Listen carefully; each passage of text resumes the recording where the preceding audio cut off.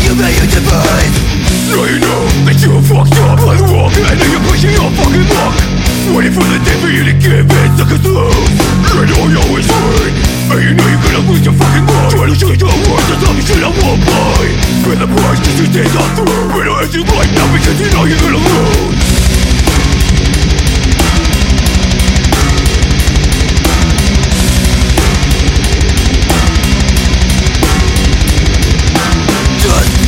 You thought you got me all figured out. I'll show you what the fuck you're really about.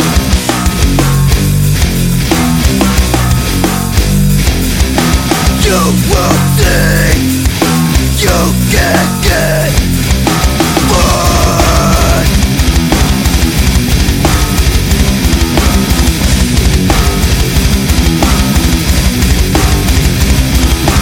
Voice to play for the better end. When you go inside, just to be content. That's all you said, I promise again. Pay the dude, you're right, and dead.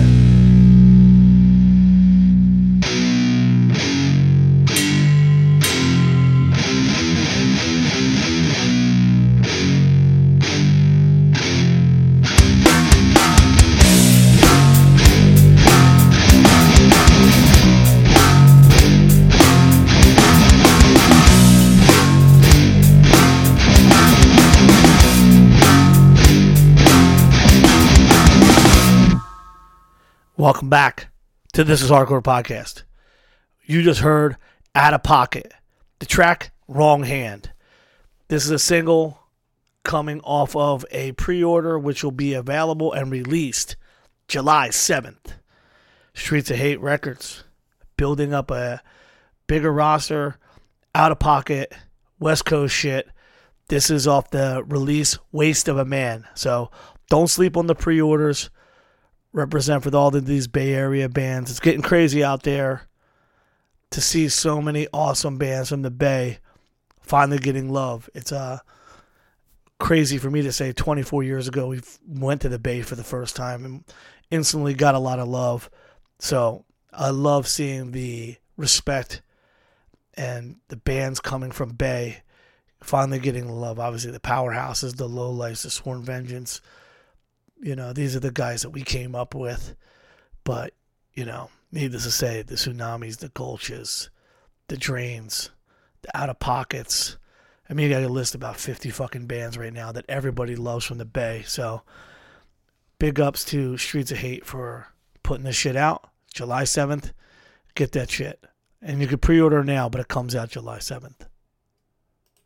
I had to get my head straight after the intro just because I had not had planned to even think of this. You don't plan for the shit. But needless to say, our friends, You're the Knife, have had a situation, a tragic accident. Now, tragic doesn't mean death. It just means that it sucks to see a band out on the road going from one show to the next, have a calamity befall them. So the good news is that everybody is breathing, and it looks as if when everything's said and done, everyone's going to be coming home, and there'll be some time off for them to recover. But You're the Knife was on tour with Creeping Death, and they played in Salt Lake City and got into an accident. My very dear friend Maddie is the worst off, but she's a fighter. She's resilient as hell. One of the most stubborn motherfuckers in the first of this earth. And I know she's going to recover, and that's all I can say about that. The twins both got broken legs, which is kind of funny because if they didn't break both their legs, the doctor could have came in and it'd been weird to see which leg was broke or which twin had which leg broke. So I'm glad that God sorted out and just gave both twins broken legs. And God's anointed son, Brandon Watkins, ended up unscathed, which is actually worse because he's got to deal with the injuries and talking to everybody at home. So if you are a person of faith or with faith, pray for everyone's speedy recovery. And then also, needless to say, there is a GoFundMe, which is doing well, but shit like this happens. You never know the outcome. And it's going to be, a week or two before we really know the full details of how this is all going to shake out. But if I know Year of the Knife and Maddie the way I do, it won't be long before they're back on the road. So this is why it's important to support these touring bands. This is why it's always important to give love to your friends and to check in on them and all that other nice shit. So much love to everybody in Year of the Knife, but especially Maddie, the fighter. And hopefully she can get her life back in order when all this is said and done. Well, now that we can get on to other things, this is a second week of some PA hardcore shit. And I love AJ. I love everything that he's done. And I was very happy to have him on the show. It's a good continuation if you had listened to Ty's conversation, but you don't have to go back and listen to last week, even though they kind of complement each other well, because some themes are touched on both weeks. In general, hardcore is doing well all over, whether it's the Bay, Western Pennsylvania, courtesy of Preserving Hardcore, or in Philadelphia. If you are in Philadelphia this weekend, please go to the show at the First Unitarian Church that Bob Wilson has put together. That fucking NEG, man, they're no joke. This is hot off the new record. Playing Philadelphia, and you get to see one of the coolest lineups at the First Unitarian Churches has ever had. This is actually awesome if you think about it, to think of Never Ending Game, Gridiron, Laid to Rest, Strength for a Reason, and Division of Mine. Now, the show's a 7 o'clock show. There's still tickets at the door. Don't sleep on it. It's going to be fucking one for the books.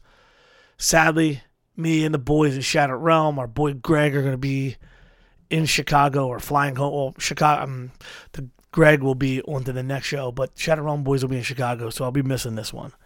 Being away from home for a wild church show. At the Cobra Lounge, Shattered Realm, back in Chicago, playing with our dear friends in Hold My Own. Anshit, who plays in many bands, plays guitar in Shattered Realm, but also holds it down for Hold My Own. Greg Falchetto, one of my dear friends, stage manager for This Is Hardcore, friends for over 20-something years. Tells you to come to Chicago and play, you fucking go and play. So we'll be celebrating with Volcano, our friends Fool's Game. I don't have the flyer in front of me, so that's all I remember.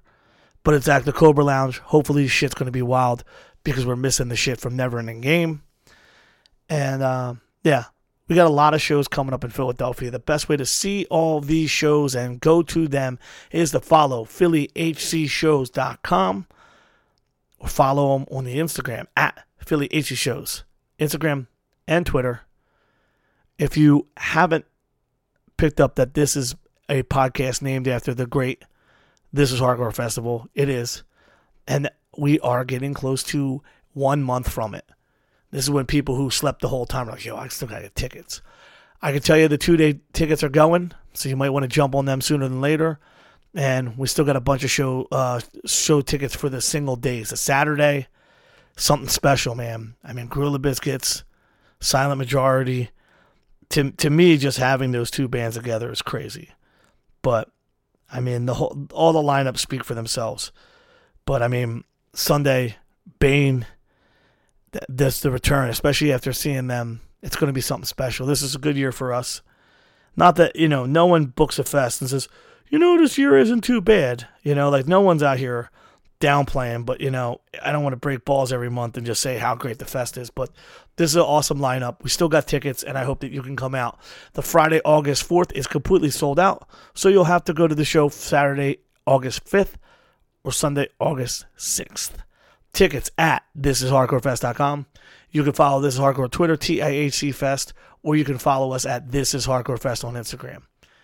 Going to be appearing on some podcasts. Not too many.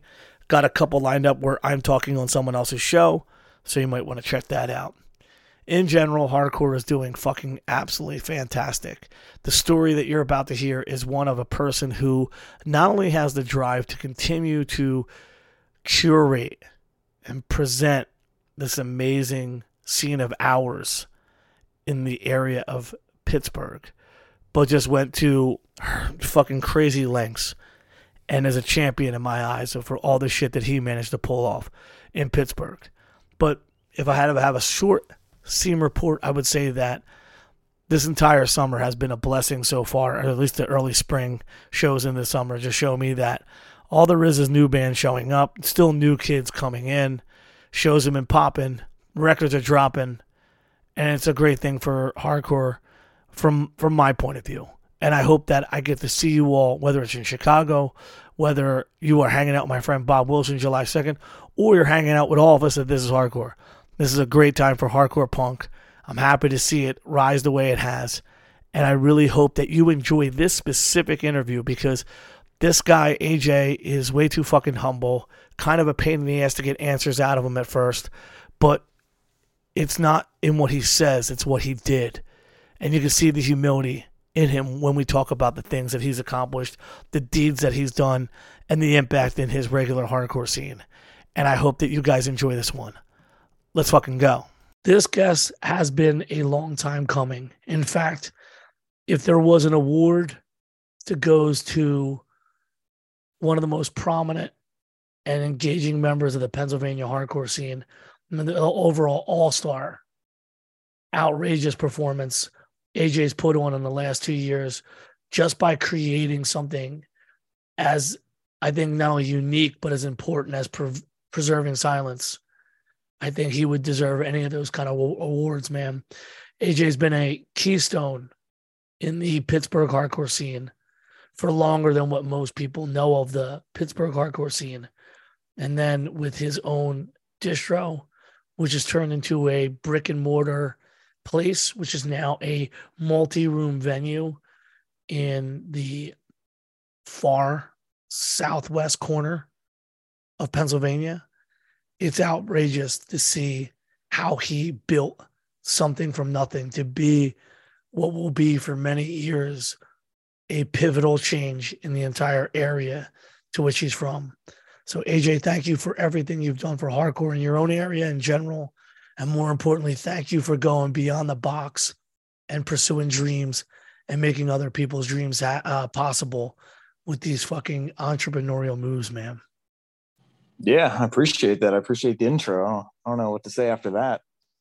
It's a little hard, but I mean, honestly, I know in times where you may have moments of what the fuck am I doing this for? Remember that you're doing something that few in the entire country, in our entire country, few have done what you've just done. And also just remember also for the amount of time you've been involved in hardcore, there's few people that have been involved in hardcore as engaged, as pursuing and doing the things that you've done. And sometimes when things are hard, remember that you are doing the Lord's work. I got to record a little snippet of this and listen to this every morning when I wake up. I just always like to make sure that people that come on the show understand their value and their position and their impact on hardcore. So for me, you're now the blueprint. Like if I could have gone back 13 years ago and started really edging This Is Hardcore towards something like that, I feel like it was a missed opportunity because in seeing what you've done and the commitment and the outcome, you could create a fucking blueprint that could literally change the entire landscape of American hardcore. You know, it's fucking incredible. But let's get into your personal life, and we'll work our way to this tremendous achievement. Now, I'm assuming that you've always lived in that area. Is that correct? Yeah, loosely. You know, I always have made a point to stay out of Pittsburgh proper, but I've always been within, whatever it is, 20, 25 minutes of it. So what was the family like? What was the specific atmosphere around which all this started? What was your childhood like, and what was the music that your parents were listening to, and what started really getting you on the path to where you're at now musically? Yeah, so I didn't have a father growing up. My mom tells me that, she believes in the whole music's in your blood thing, though. Apparently he was some polka musician or whatever. So I was banging on drums, doing everything right out the gates.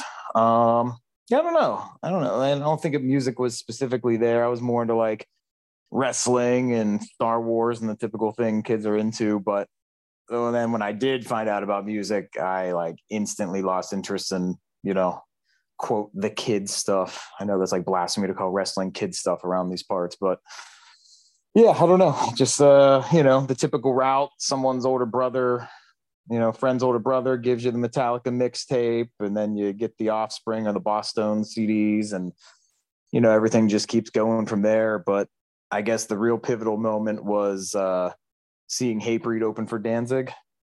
That was Yeah. like you get punched in the face within like 30 seconds of getting in the pit when you're like 14, 15, and you're just like, okay. And this is, I sometimes, I like to be sympathetic towards the kid that are trying to figure out, hardcore versus metal and why am I being punched in the face? But then sometimes I don't, because I'm like, well, wait a minute, it took me like 30 seconds to figure out, like, something different is here. There's something different about this. Let me take a step back. Let me observe a little bit. So yeah, did that, found out about hardcore pretty instantly, got involved in the local scene primarily via No Retreat, What was when you found hardcore, what was the unearthing? What was the thing that made you go, wait, what was that? Like, what was the moment? Yeah, so it's interesting because this was like late '90s, so I had like whatever year Oz, I think it was '96, the Ozfest CD that had Earth Crisis and Biohazard on it and whatever. And to me, musically, when I'm sure everyone, it's interesting because the people you and I's age, it is easy for us to rewind in our head and remember a time, quote unquote, before the internet. But maybe that's not easy for someone who has grown up and all information is accessible at all times. So I don't know. Try to imagine, just like, oh, I got this compilation CD. I like these bands, but that's all I really know about it. It's like, oh, this is cool music. So to me, I was unknowingly sitting there listening to hardcore, right? But I'm just like, oh, this is just like metal, but it was like a groove to it, and the lyrics are kind of different, Actually, coincidentally, technically, the first like live band I ever saw was Murphy's Law because I went to see the Misfits and they were the opening band. But just like, oh, this is like a punk band. I do remember getting some sticker though that had the New York Hardcore logo on it. You know what I mean? And it's just like I thought it was maybe just like their little tagline, right?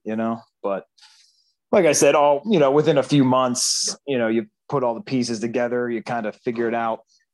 There's something different going on here, and then the difference between, like I said, Hatebreed would hang out with the crowd, whereas I like tried to give Danzig a high five, I'm like 14 or some shit, and the security guard like karate chopped my arm or some shit away from him, just stuff like that. You start to piece these like, wait a minute, what? There's something different than just the music, it's the attitude, it's the personality, this is way cooler, Yeah. No, it's funny you also touched on wrestling because for people our age, you got that thrusted on you. It wasn't something that was so mainstream at the present, which what is now with from the late 90s onward, where it was like on mainstream nighttime TV. There was almost something like a ritual for me of Saturday morning wrestling or seeing those. For me, it was like also seeing the WCW promos was really Yeah. like my entrance into to the real wrestling, not just like in passing stuff. I can remember I can remember specifically the whole Ric Flair versus Dusty Rhodes thing. And kind of to this day, I think the promo end of it before it got so dumb that they would like, there was that moment in the early 2000s where every wrestler had to talk in the middle of the ring, which made me just go shut up and fucking fight. Yeah. Previously in the 80s, I just loved the fucking promos. It was so exciting. And then, yeah, like you said, like you kind of have to put those things away and start rocking out in the pit, Yeah, looking back, there's a good chance that pro wrestling is why we're all insane. I I watch some of the clips back now. I'm thinking about the fact that I was watching this shit when I was like 5, 6, 7, 8, and I'm just these grown men just screaming insane things at each other, and ultimately, deciding that they had to fight over it. And also, too, I mean, I was watching ECW, too. My mom drew the line at taking me to ECW events. She wouldn't let me go see the events. They were pretty lewd. They were pretty Yeah. fucking lewd. I mean, not just in the atmosphere of the crowd, like getting down there. I remember one time a bunch of us went down on the L train and someone was crazy enough to steal a street sign from the neighborhood and threw it into the fucking ring, and it was used. It was used, but it was like, you knew going down there, if like, I know friends who went down there in groups of 4, but we would go down there in groups of a dozen or so. And there was actually even times when some of the ECW guys, before it was really blowing up, were doing local wrestling shows at the local Catholic high school just to get people our age involved. And I remember one of our friends like trying to get in the ring and entice it. We were like, dude, you're going to get killed. You know, there was a special thing about that ECW arena, and the vibe was very crazy, inside, outside, before and after. Yeah, it is interesting. Some of the parallels between hardcore and, you know, at least that tentacle of wrestling, you know. Now, not far off in the grand scheme of life. Now, when you, how do you link up with the guys in No Retreat? So, you know, I had a, you know, small circle of friends from my town that got into it with me. Most of course, fallen off by now. But, you know, we had a little crew of like 8 or 10 of us that would pretty frequently roll out. And yeah, I mean, they were just the guys that were cool to the younger kids, you know. There was like kind of like a simultaneous kind of elitist scene going on that, you know, that Roboto Project venue here in Pittsburgh, that little DIY co-op, which like, yeah, I went to shows there, but like I'd get like frowned upon for moshing, you know. It's like, it's just, you can especially look back at it now being an adult and be like, wow, what kind of fucking dickhead like frowns upon some 15-year-old kid trying to get involved in something, right? You know, it's like, so the No Retreat dudes and that scene was definitely more welcoming, open arms, you know, compared to the, I guess looking back, what would now be called the PC scene, you know. So yeah, that was definitely, I mean, obviously the music appealed to us more, but you know, when you're 15 and you know, you like what you like, but at the same time, if of course people are being more welcoming and cool to you, like I always remember just, you know, in passing outside there, of course, you know, probably trying to figure out like who the fuck are these 15-year-old kids rolling out to our shows, you know, when everyone else there is like a drunken hooligan, you know, and they're just like, oh, you know, just somehow casual conversation came up that like, oh yeah, I play bass and I learned some of your songs, blah, blah, blah. And they fucking like stuck me on stage. And, you know, I thought that was, of course, the coolest thing ever. And, you know, going into high school the next day with some black guy, you accidentally caught a fist in the pit, you know, and stuff was like, at the time, the most exciting thing that can happen in your life, right? For me, I find a lot of similarities in that. We were going down to Stalag 13, West Philadelphia. Now, I've been to some other shows, but you know, those flyers were kind of circulating a lot when we really started getting heavy into traveling. We would go down there all the time, and it got to the point where we were regulars, and there was always occasional some crazy shit. And there was a time once Weird Before Punishment started playing, but when we were traveling a lot, where God forbid Diecast and somebody else were trying to come down and play, and the booker, who's, you know, bizarrely enough from my same neighborhood, supposedly, you know, punker. It was in a very cool, you know, punk band, that hardcore punk band that's now reuniting this year. But he straight up told them, I don't think it's a good idea. You know, those guys, you know, if those guys come, it's always a bad problem, blah, blah, blah.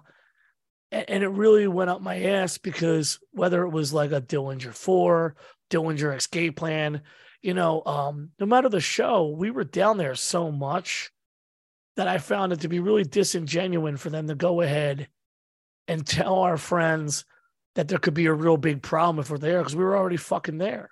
But Yeah. that was like that's like the pre-internet term for gatekeeping. It was like, we'll take your money if you're coming to our shows, but we don't want to see some of your own bands play there. And I find that the DIY spaces that promulgate really politically correct ideas and really crazy anarcho leftist things, sometimes they create these scenarios to keep the people who are also trying to support their venues and support their scenes from having any impact or like, involvement in the performances that go on there, Yeah, it's Revenge of the Nerds. It's they I love that term. Yeah, it's their own little thing. They can feel like they're in charge of something, but here, we kind of just took it over. The Roboto project, we ended up running it for like the final years of it actually being like a cool thing. It got to the point where the calendar was filled with Terror and whoever else shows. So that was fun here at least. So what was going on when you guys first started rolling in there? Not just like give me a sense of you getting involved or just being around. What was the scene like? Yeah, so Pittsburgh in the early 2000s, like I said, there were kind of two simultaneous things going on. There was the fast hardcore, or as Bob Wilson called it, normal hardcore, which is the funniest thing ever. But yeah, there was that kind of scene that kind of hovered around Roboto. Like I remember Shark Attack and those types of bands would play there. And then, the heavier stuff, the Pittsburgh stuff that at the time was definitely like frowned upon. That was kind of its own thing. That was at whatever random shithole bar or Millville Industrial Theater was kind of the spot for a minute. The anything goes types of places. It was kind of relegated to those kind of spots. We like all the music, especially when you're young and wide-eyed. Everything sounds cool. So, we would go to everything, but we were definitely embraced in one versus the other. We had like a big venue, which, looking back, we didn't have anything to compare to at the time. We didn't think it was that cool. It was called Club Laga. But yeah, we played there. We played there. Yeah, I remember that. But I mean, looking back now, compared to other venues that size, the place was the shit, it's a thing where it was just in a college town, the whole 9 yards. But tour packages, at the time, information wasn't flowing as well as it is now. So like I said, but you don't know at the time that like every other city, these tour packages are doing some fire hall in West Virginia or somewhere and drawing like 50 kids. And then it's coming to Pittsburgh and doing like 500. So we didn't know it, but it was kind of this, glory days of, that was the bigger stuff, the Victory stuff and the Trust Kill Ferret, that whole world. But all those things were kind of going on simultaneously. We were at shows 5-6 nights a week for years. And then, then it reaches a point where our bands start becoming a little, at least regionally, relevant. We're the ones booking the shows, cultivating the venues and whatever. And, things dip down for a while when everyone reaches that age where they, go to college, decide they're not actually cut out for this, whatever it may be. So there's definitely a dip for a while there, but, I don't want to jump too far ahead to current day, but yeah, we definitely came in for sure. Very fortunate looking back, just having everything kind of at our disposal and, things die out and you got to build it back up, of course. You touched on West Virginia, and in the last week's episode with Ty, we talked a lot of traveling. Were you also doing travels out to West Virginia and Ohio, or were you just kind of keeping it local? Yeah, so Erie was actually at its like peak still at that point. Like everyone I'm sure knows the late 90s, but like Brothers Keeper era, but it was still like insane up until probably the early 2000s. I was going up there 2-3 times a week throughout that whole process. Ford Hall was the spot up there. Fuck yeah, I love those shows. And even that smaller room they did, there was a show with Dysphoria, Death Threat, Buried Alive, Continental Sworn Ballroom. Enemy. Yeah, it was a smaller room, but it was so goddamn good because it was more than just the Erie kids. It was a little bit of everything, It was fucking awesome to be a part of all that. Yeah, and it's I'm not at all discrediting Erie, but part of it was just that I don't think there was a cool venue in Cleveland at the time. I don't think there was a cool venue in Buffalo at the time. Pittsburgh, like I said, it was before we had Club Laga, and Erie was just this little, happenstance center point of all these cities where they had the cooler venue, and EMS was up there pretty heavily involved, and making sure that the right bands are getting taken care of. I mean, to be honest, we're trying to replicate that to some degree right now. I'm hoping that what we're doing now is something similar in the sense of, sure, maybe some of these tour packages are going to some cities around us, but they're in a lame venue or they're not being handled or promoted properly. So we're hoping to get Pittsburgh being at least out this way. It's like borderline Midwest area. We're going to try to get people coming in from other cities because, Pittsburgh is just not as big of a city as some people maybe think it is. I don't know, because the sports teams are relevant. I don't know what it is, but Pittsburgh's like a glorified town, basically, so we kind of have to pull from other parts. And, looking back on how Erie did that pretty successfully, it's definitely something, I'm trying to replicate now. When you think of the best, what were the worst aspects of that time going on? Yeah, like I said, definitely the elitism aspect, but that was pretty isolated, like ultimately our favorite bands weren't playing there. I could even probably only tell you less than 5 or 10 shows that was like, went to that whole, Roboto world. That was like a huge bummer. Like it was just like randomly like Burnt by the Sun and Martyr AD or something would play there. And you're just like, cool, I'm going to go there. And people are going to like try to kick me out for moshing or whatever. So, little things like that. That was the downside occasionally. Like I said, we were so young enough to where we just had to go wherever the bands that we wanted to see went. We weren't the guys putting the work and calling the shots yet. So that part, I mean, I don't know. I hate to call it a negative, but I mean, fights were way more common back then. So whatever your opinion may be, ultimately it does typically lend to shorter lifespans of venues, especially when you're at these random bars and they're just like, yeah, they're cool with it if things are cool and they're making some money. But then the second shit gets real, they're like, nah, get out of here. I was waver back and forth on were fights necessary or were they the problem? And I think where I would sit as of right now, there were obvious reasons to fight, and then there was just an atmosphere where people can fight. And depending on what the day was, show was, band was, person was, it usually followed into one of those two categories. But it was definitely not just in your area. It was pretty much everywhere at that time. Yeah, as with most things in life, it's situational, right? Sometimes it was maybe excessive, and then other times it was necessary, and it's like a shame that it doesn't still happen sometimes, right? But yeah, in general, like I said, whatever your opinion may be, it does lead to factually shorter lifespans with venues, When you first started realizing that, were you ever in the thought process like I got to do something on my own to get away from these bars, or did that take longer to seed in? Yeah, I mean, right out the gate, as soon as we started having to miss shows because we weren't 21, that right there was like, okay, we're just going to do our own thing, which we did. I guess I left that out when I was just giving you a little, I totally forgot, I guess. We actually ran a venue that has a bit of a cult status, maybe. It's called Planet of the Apes. We did it. The 101 on that was we were, like I said, we were like 15. My mom was cool. She would drive us to the city for shows most of the time, but she had somewhat of a life. She couldn't be driving us to shows 6 nights a week. So we'd occasionally miss shit, or the occasional show would be over 21, or like I said, sometimes the show would just go to the venue that we thought was whack or whatever. So yeah, we found this garage in our hometown, Natrona Heights, which is not far from where I'm currently at here in New Kensington. But it's like a 3-car garage. Some senile old lady just, I guess, inherited it from her husband who passed away. She met us there to show us the place. And I mean, this place was a dump. It was literally like oil on the entire floor, to the point that we would use like the harshest chemicals known to man to clean this place up. And we spent like weeks on it. And she's like sitting there giving us this tour, being like, oh yeah, there was a family that was living here last month. This place is, you guys are going to have a great time with this place.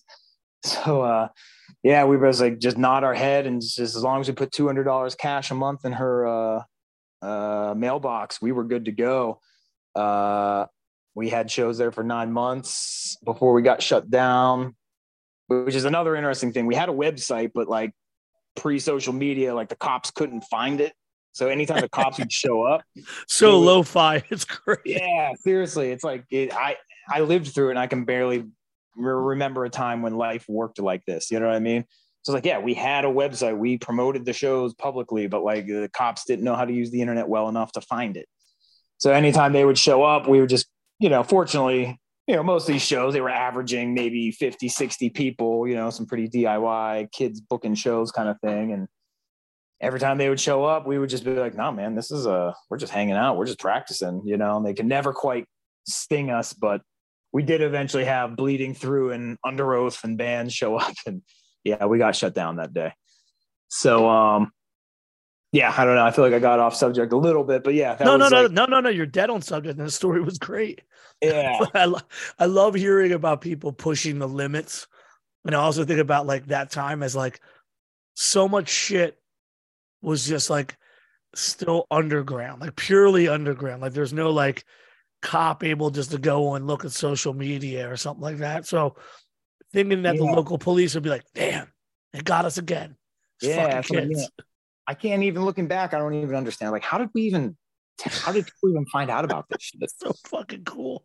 Yeah. But I mean, to really put the icing on that cake, when we got the building, I mean, it had no running water, no bathroom.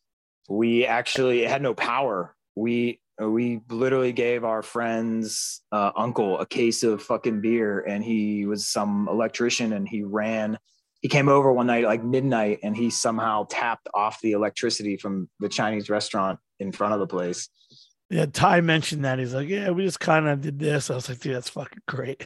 Yeah. He booked like Full Blown Chaos there. So yeah, we kind of did our own thing, so. When did you start linking up with him? Can you remember the first time you ran into him? Probably around then,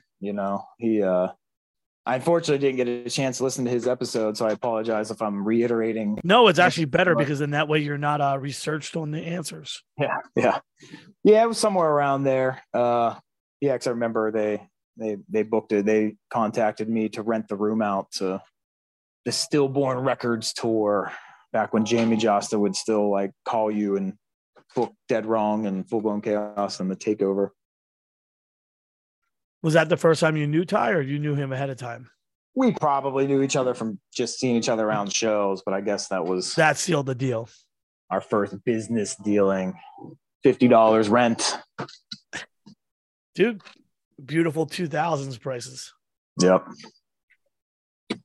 So if we're walking this through, once you got through with that venue, what were your thoughts? Like, I gotta keep doing this. Like, when did you even think about distroing?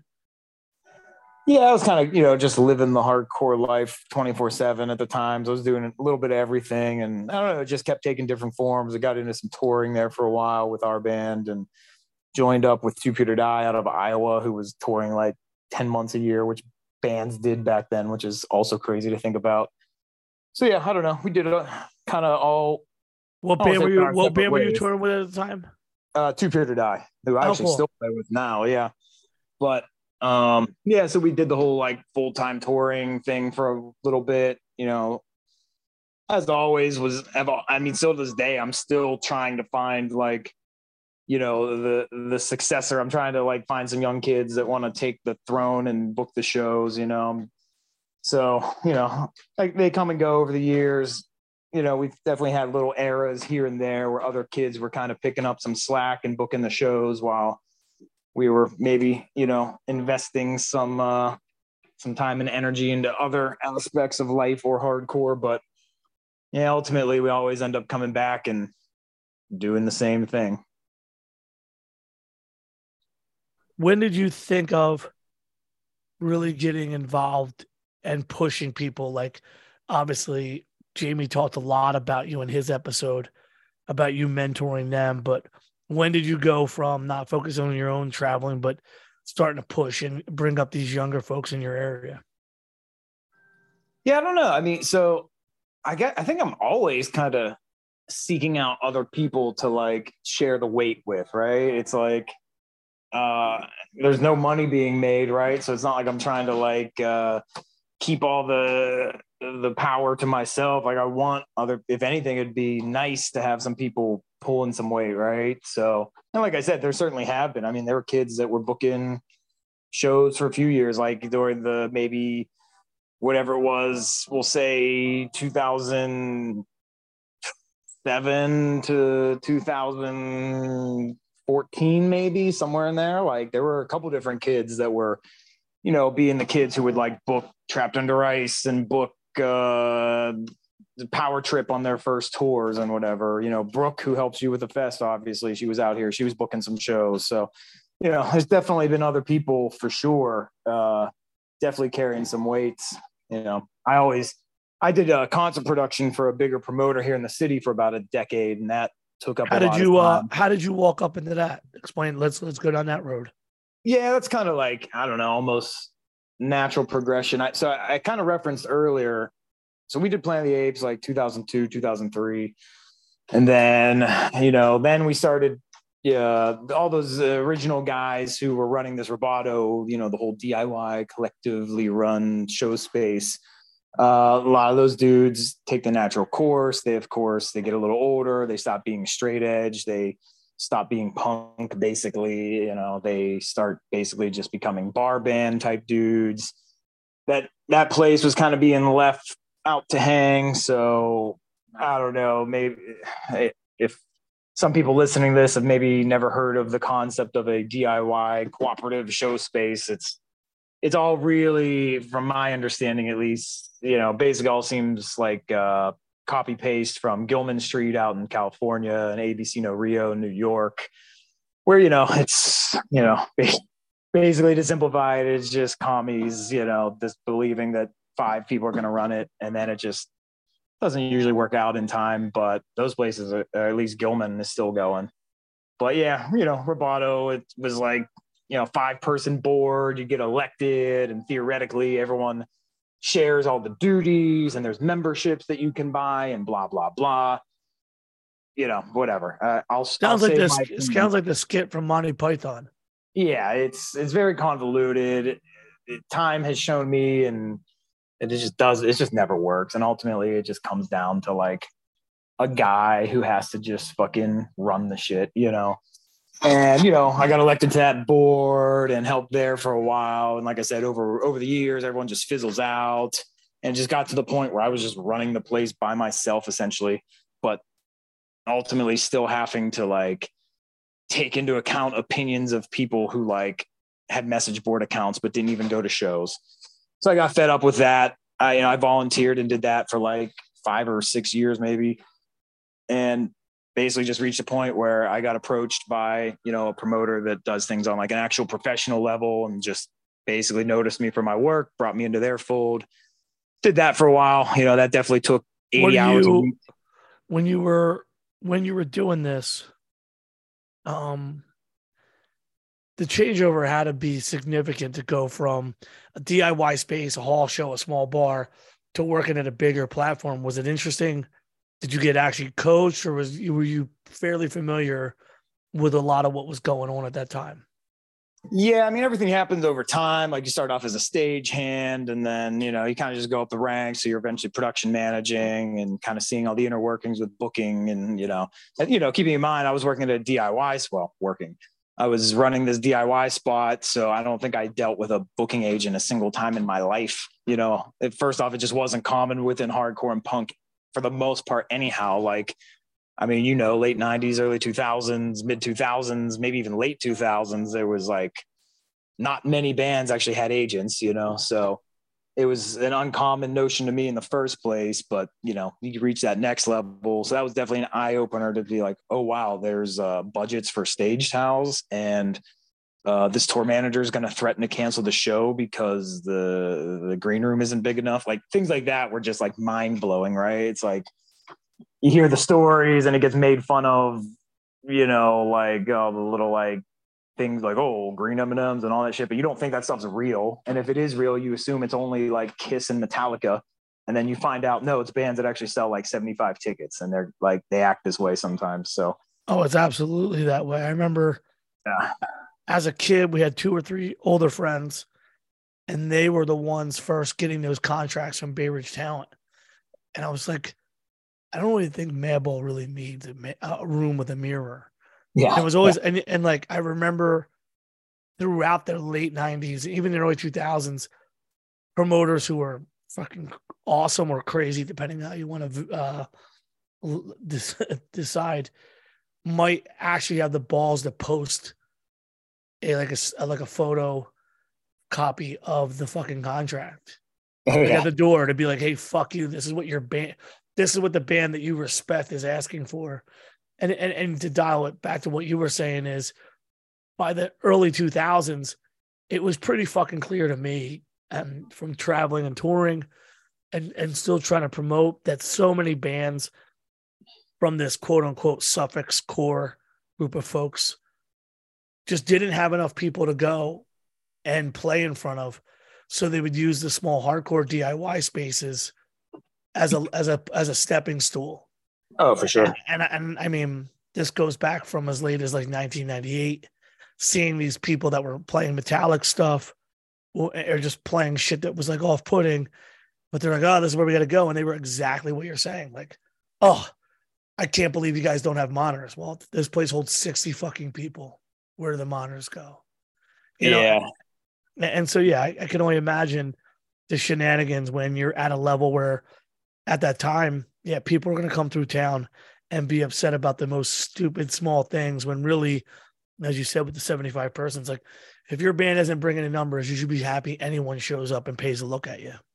Yeah. And, that is like the lowest, cheapest tactic in the book is the whole like using hardcore as a stepping stone kind of thing. It's been done so many times that I can smell it from a mile away at this point, but I never really had much experience with that prior to working for that promoter because I basically just booked my friends' bands. Everything was handshake deal, everything was whatever. So I knew that maybe existed, but it just also wasn't as common then as it is now. But yeah, it's definitely it was definitely an eye-opening thing. That was probably the biggest difference I noticed. But I will say on my end, it was like I was getting then paid for basically the same, if not less work than what I was doing for, like I said, 5 or 6 years for Roboto projects, for like basically still being treated like a piece of shit by some of those people. So yeah, I don't know. That was cool. Did you ever get the moment of burnout where you had to step away or? Yeah, I did that until I think about 2015, somewhere in there. It was kind of a combination of things. I mean, I was no joke. I was doing this shit 6-7 days a week, 10, 12 hours a day. Definitely became my life. But my grandparents were getting older, not doing well. I wanted to prioritize spending time with them, which looking back was definitely the best decision I ever made. I snapped one day. I tried to get a tour manager to fight me, and I was like literally acting like I was in prison or something. I was being so insane with this guy. And that was when I was like, you know what? I'm just quitting. This world isn't for me. Now, I know you were at least semi-involved enough to be, I would say, like the mentor to bring the world code. What were your first interactions? Can you recall meeting Jamie and that gang? Yeah, of course. I hate to ever come off like I'm taking any type of credit for anything. No. We're not going there. But I mean, he really gave you a lot of love on this podcast. That's what I'm asking you. Yeah, no, for sure. They that's no one can ever take that away from that band. Like they never forget where they came from. I was there. I saw it firsthand. Like the horror stories I could tell you about some of their first tours, and it's like shit that no sane person would like want to continue to keep doing, because there were certainly things I would see things and maybe chime in some advice here and there. It was maybe a 50-50. Some they would take, some they would know better, right? Which still to this day I love that about our dynamic, right? And because sometimes they do know better, right? So but ultimately, man, they went out, they did shit that I wouldn't even do, like shit I wasn't crazy enough to do, and they would do it and they would push through it and keep going and wanting more and basically signing up to do it all over again the next month, So I admired that in them. I could smell the fight in them, So I was definitely down to help cultivate that for them. So when you saw them though, like the first time, like before, did they show up with a band or did they just show up as kids? Like what came first? I knew them as the kids that were, coming to every show and moshing awkwardly, right? But then, found out, oh, they have a band. And then they landed a gig opening for the Misfits when I was still doing that production managing stuff. I was still going to shows on my nights off at the DIY spots, keeping my radar out and keeping tabs on everything. So I kind of knew they had something going on, but then, I actually got to see them and they played there. And, I always like to lovingly give them shit because they would like break all the rules and then somehow still sneak it back into the venue. So even though we had to enforce it, I thought it was cool, Now, so when they started a band, the way Jamie put it is that you were basically like the curator. Like, look, if you guys are going to do this, this is how you do this. Maybe. Maybe just a little tips and tricks here and there. But they were already like very determined to take over the world. I think they were a band for like 2 years before I even really, truly, started hanging out with them and whatever, I know that. So, I know that because they're big, you're trying to be as like, you're not trying to take any credit, but like they already gave you the credit on this podcast. Like you helped them with you helped them with traveling. You were on the road with them, like that's the stuff that I think really sets you apart from a lot of people. Because yeah, it's easy when a kid shows up and he's got a band, but you really went the distance, really truly went the distance for these guys and gal for getting them placed in the proper position to really push forward. And I don't know too many folks specifically that would, go beyond what's easy to do for a bunch of local kids. Yeah, maybe. But at the same time, I wouldn't have done it if I didn't see that they were actually like working for it themselves. Right. Like if I felt like they were going to like take anything I suggested or told them and basically just tell me to fuck off and do whatever they wanted anyhow, I would just be like, not bother. Right. But yeah, like I said, I could sense that they really wanted to give it a run. So I figure, make their lives a little easier, like share little things, basic shit. Like I wasn't writing their music. I wasn't doing their artwork or, booking their shows. They were doing like the hard shit. I was just like, hey, here's how to not fucking blow up your transmission. Here's how you fucking make sure you don't break down halfway through a tour. Like, the shit like that. Here's how you save $100 a night on a hotel or whatever. So yeah, maybe little shit like that. When they were first going, before the whole thing really started coming together, was this a different iteration of the music, or was this like what we would eventually hear when they first started moving out this way? Oh, they were still fucking flopping around on the ground with no clothes on. So yeah, it was definitely a little different. That's awesome. I know. I think they booked the first tour before having any type of transportation idea figured out. I fucking love it. That's exactly what Punishment did. Like, we'll figure this out. Yeah, I could be mistaken, but I believe they maybe came to me like, hey man, we have a week-long tour book next month. None of us drive and we don't have a vehicle. What do you got for us? That's so cool. Something like that. But that's what makes them special, and that's what makes you special. Because they had this chaos in them and this drive to do it, but no one to fucking put that chaos in motion in a positive direction. And here you are, you sound like a bitter sergeant from a fucking Vietnam War. Like, come on, kids, I'll fucking show you. Yeah, maybe I got to live a little vicariously through them or whatever. I would, because we did our time on the road and decided it wasn't really the life for me. But so yeah, it was cool to see someone that still had that level of drive. Now, what is going on in Pittsburgh as these guys are coming up and through? I would say that was the low point. I actually think this is the low point of, not forever because I haven't been around forever, but for the amount of time that I was going to shows, I will say that the least interested I was in what was going on musically, socially, whatever, kind of all across the board, but definitely in Pittsburgh was that like maybe late 2000s, early 2010s. I was still doing my fest every year as my little like give back to the world, doing like a free fest for everyone because I maybe felt guilty that I couldn't book all the shows or whatever. So When did you first start that Sincerity Fest? 2007 was the What first. what was the impetus for that?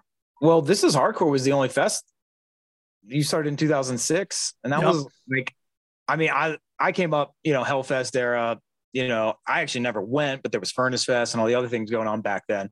But regardless, I thought that was an awesome kind of thing in hardcore that I thought was kind of unique. I mean, it was. I mean, now it's become this thing that, you know how the fest circuit is now. But it was kind of uniquely hardcore. It was like see everyone at least once a year kind of thing. And that obviously died out for a few years until you started doing it again. And then that was like, I was like, oh, I actually, this is a vital part of hardcore that I miss. So yeah, that was kind of, I guess, the impetus for wanting to do that.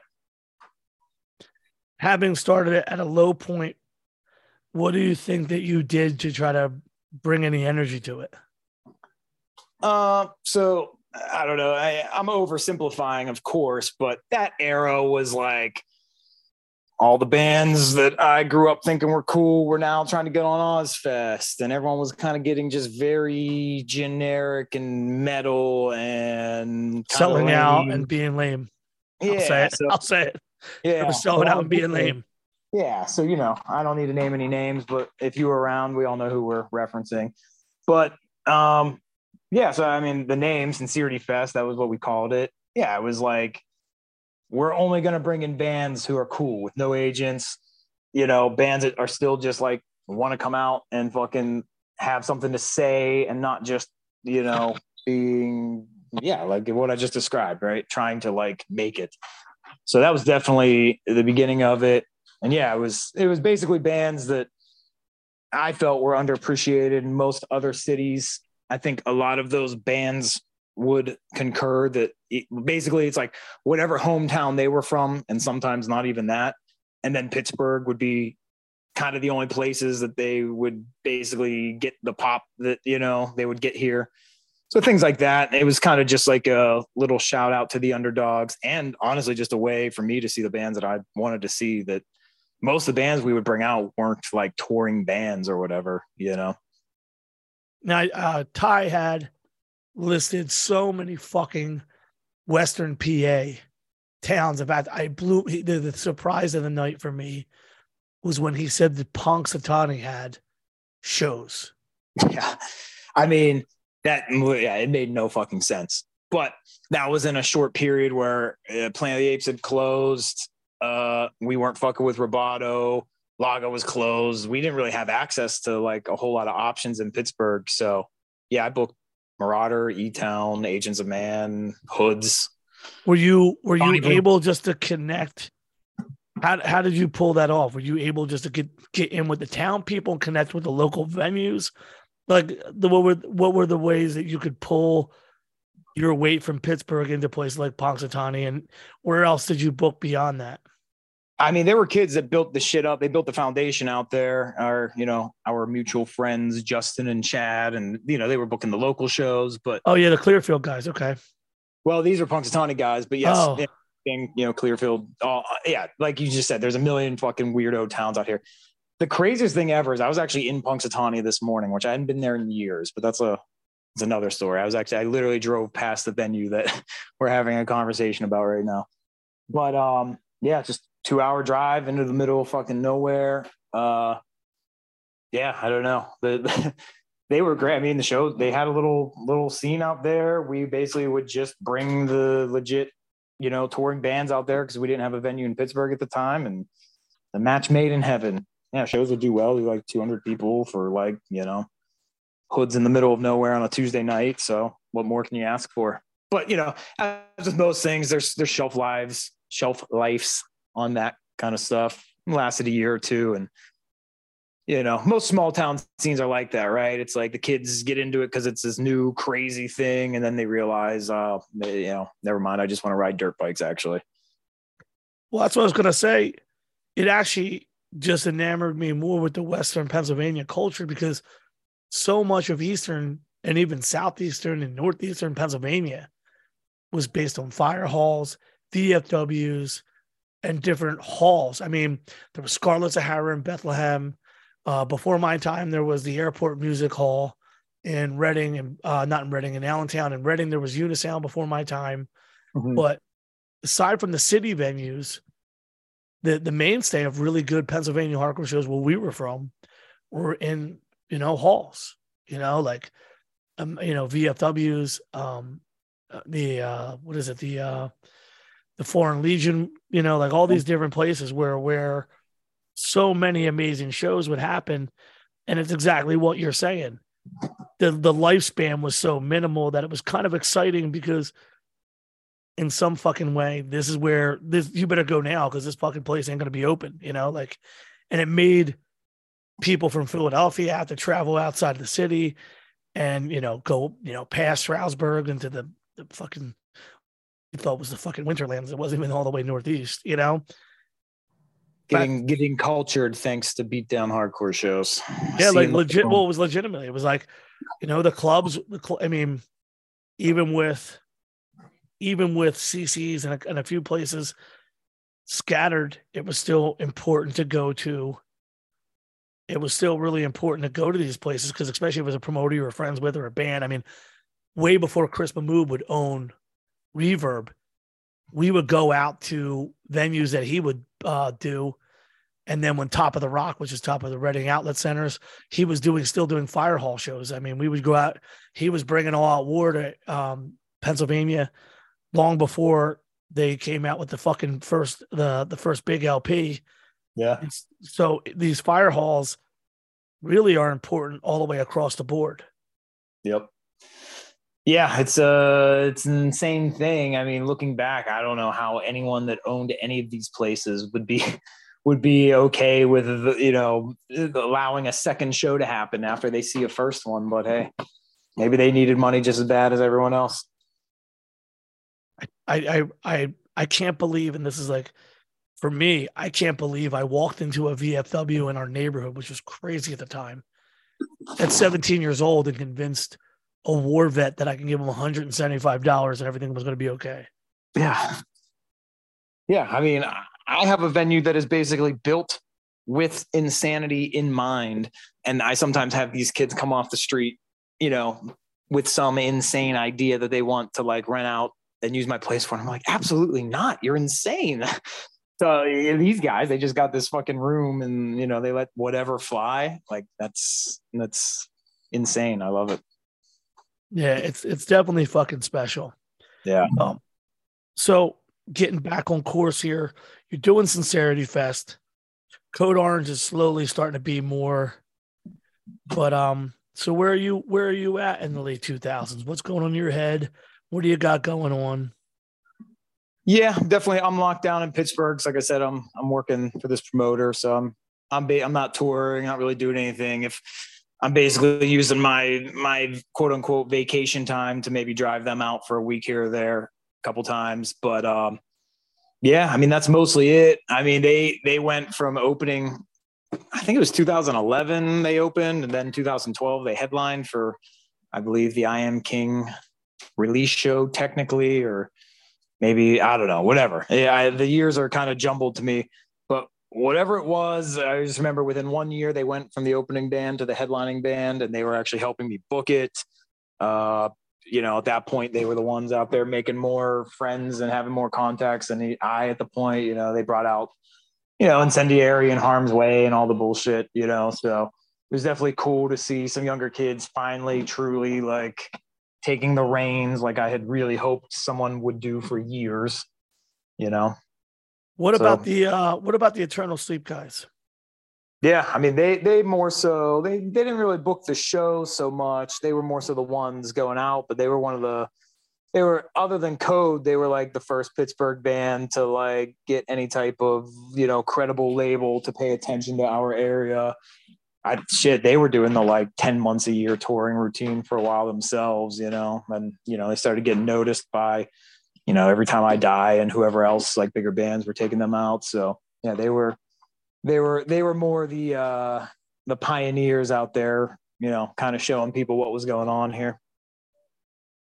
What's interesting, and I blame Jamie for this, is that because of those bands and this late 2000s, early 2010s, without the impact that you gave to these guys and the shows that you did, the No Retreats, the Built Upon Frustrations, these are the bands that kids all over the country and world now, they have like probably like fucking fan fiction stories about these bands because the only thing they know about them is because the resurrected love or the next wave love that came from Eternal Sleep and Code, which is directly related to you guys.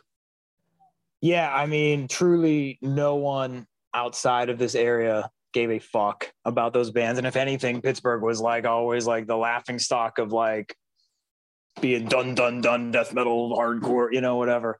So, I mean, No Retreat in their earlier incarnation, they played out East a lot.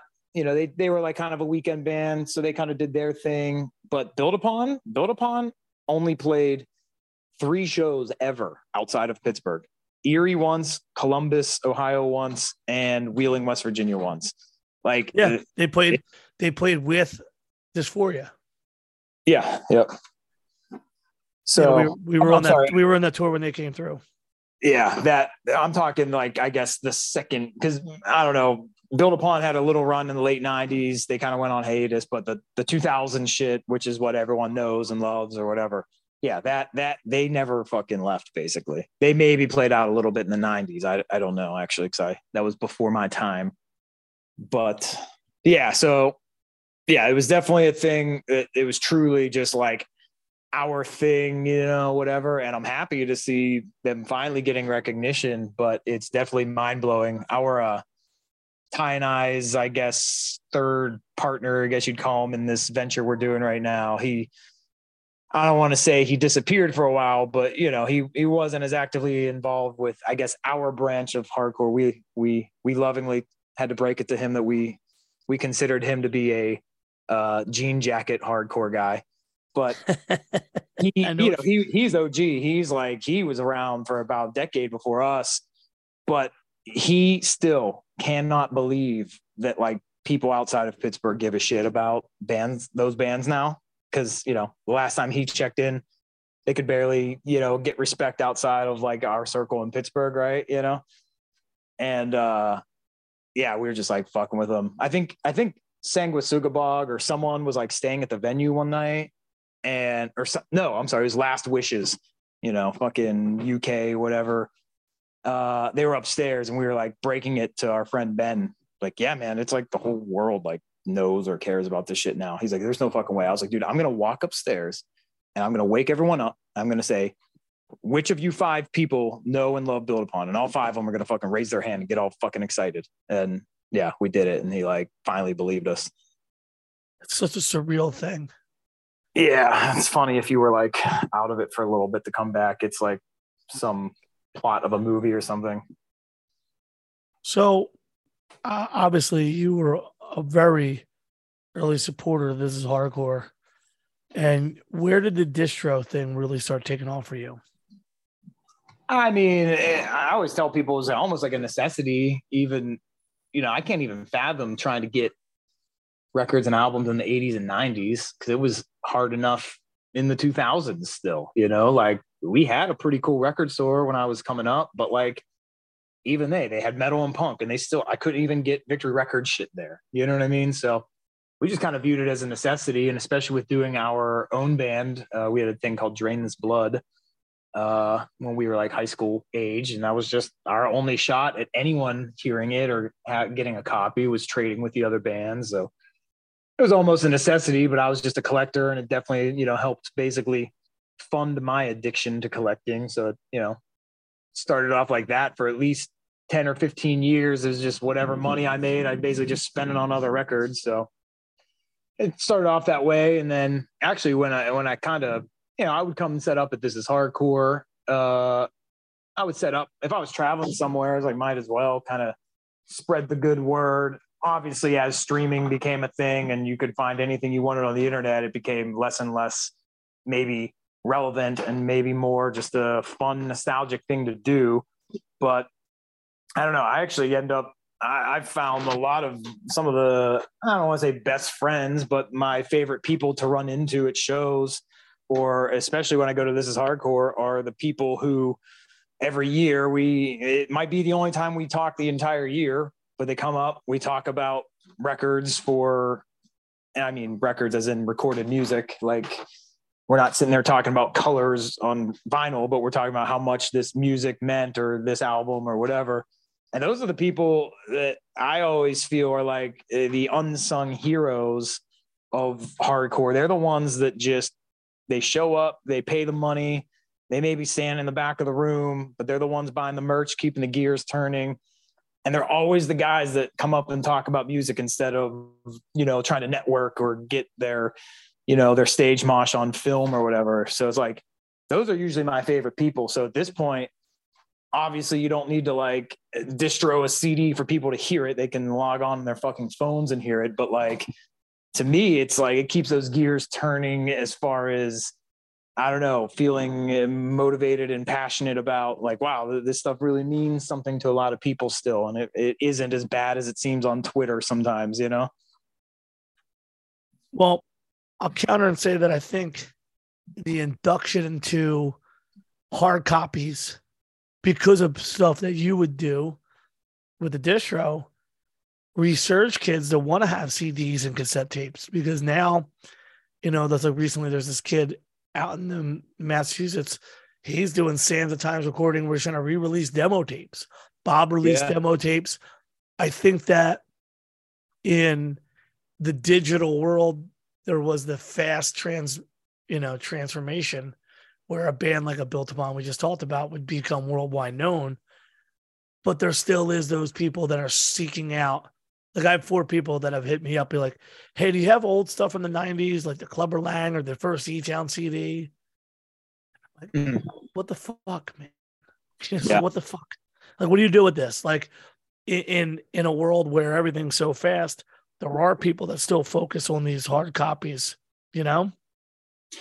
Yeah, I mean, I could rant on this even more than about hardcore, but man, I mean, this, like, streaming, of course, is convenient, and you'll never argue against that. But outside of that, man, it's subject to being censored. It's, someone can snap their fingers and make everything One Life Crew related disappear from the internet.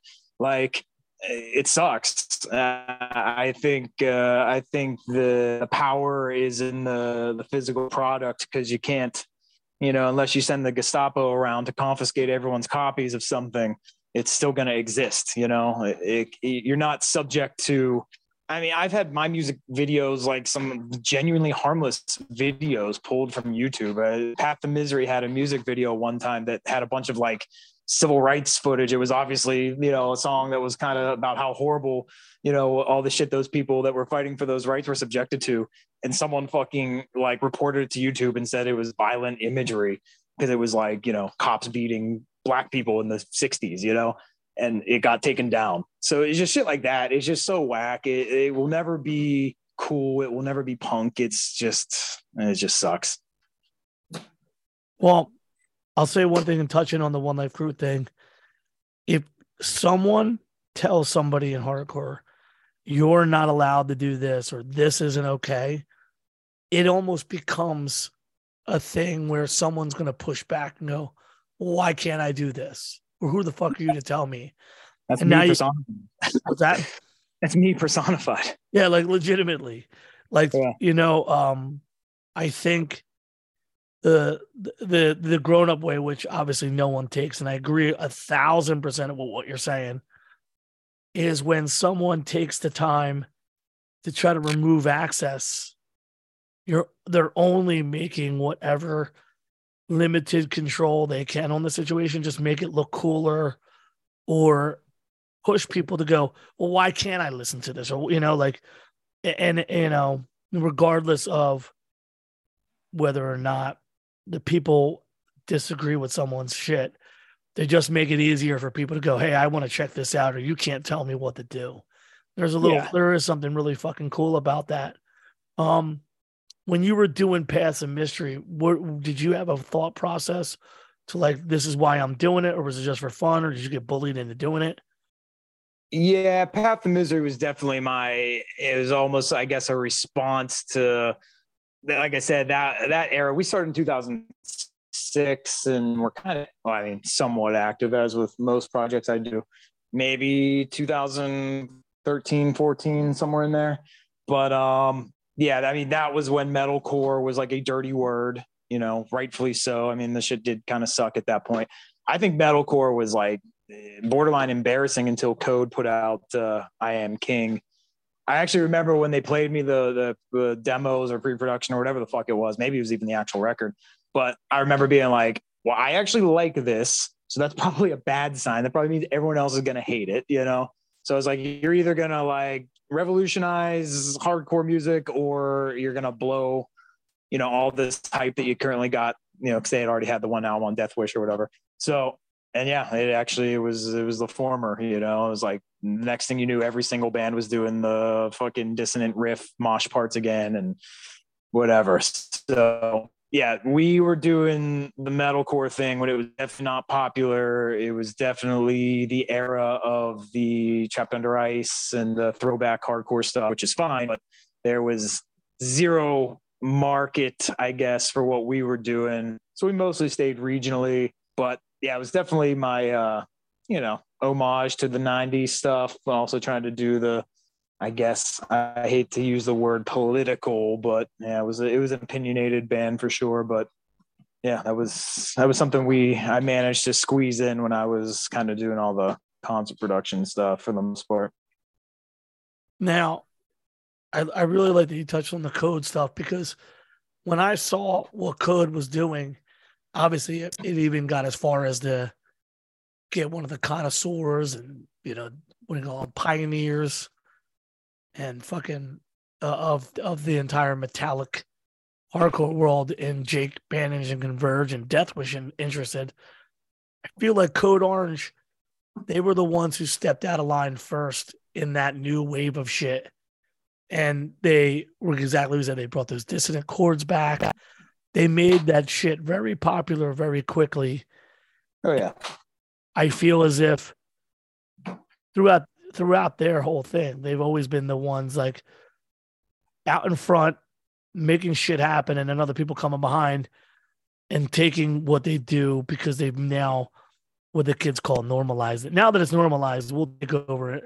We'll take over from here without giving the credit to the fact that when Code first started, they really had to press themselves on the people and endear them by just playing constantly. And I see, not the history was rewritten, but Code definitely did a lot of shit ahead of a lot of people who are now making a living off of it. Yeah, receiving the fucking fiscal rewards of it. Yeah, very coincidentally, not to bring up wrestling again, but when I scroll on Facebook, it listens to me and it knows I have some type of, remaining interest in ECW and all that shit. But they showed me some clip of Paul Heyman, some shoot he was doing. And he just pointed out, he's just like, ECW went bankrupt and the Attitude Era made billionaires, right? It's like, you do it first, you're ahead of your time. There's no reward for that. If anything, you're almost like sometimes, cast out for it. But, yeah, I mean, they definitely created something that a lot of people are making a lot of money off right now. So when we're talking about this stage, this is still when you are, would you say you're 1 foot in and 1 foot out, or did the rise of Code make you more interested in what was going on locally?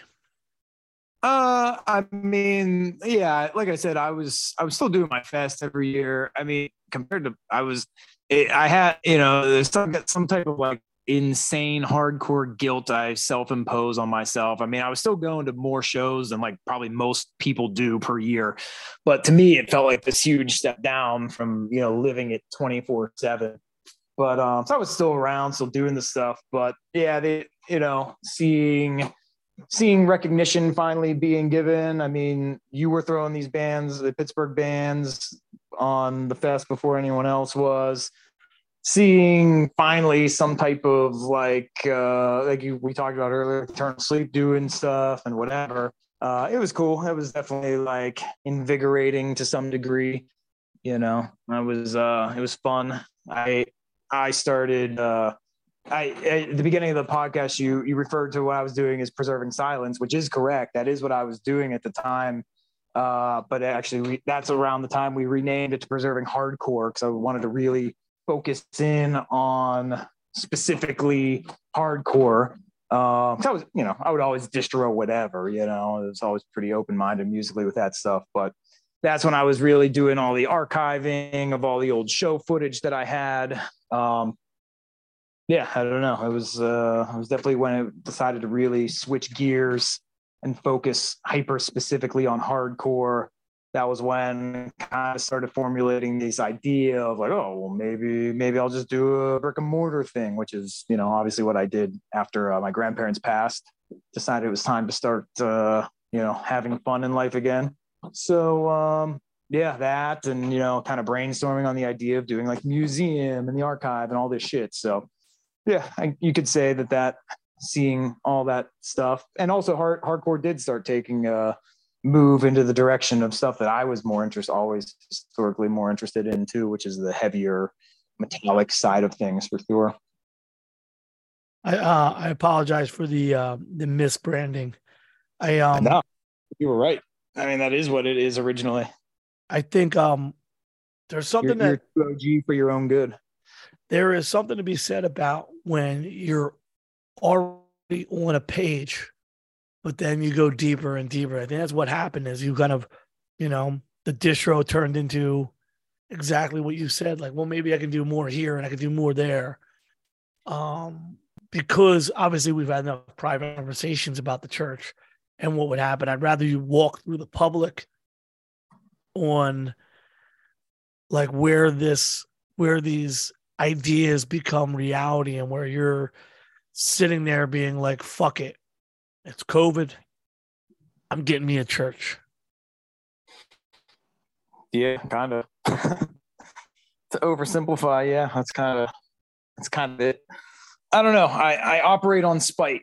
So when I see things I don't like or I see things being done poorly, I feel some type of obligation to do it better or do it to like take shit away from the people who are like abusing it, So I guess if you're asking if you want a little transition into how I'm doing what I'm doing now, I think maybe the years leading up to 2020 and the whole shutdown thing, we were just seeing like all the tours that we wanted to see, going to like all the whack venues around Pittsburgh that, historically, at minimum bullied out kids, but at its worst times arrested our friends and, things like that.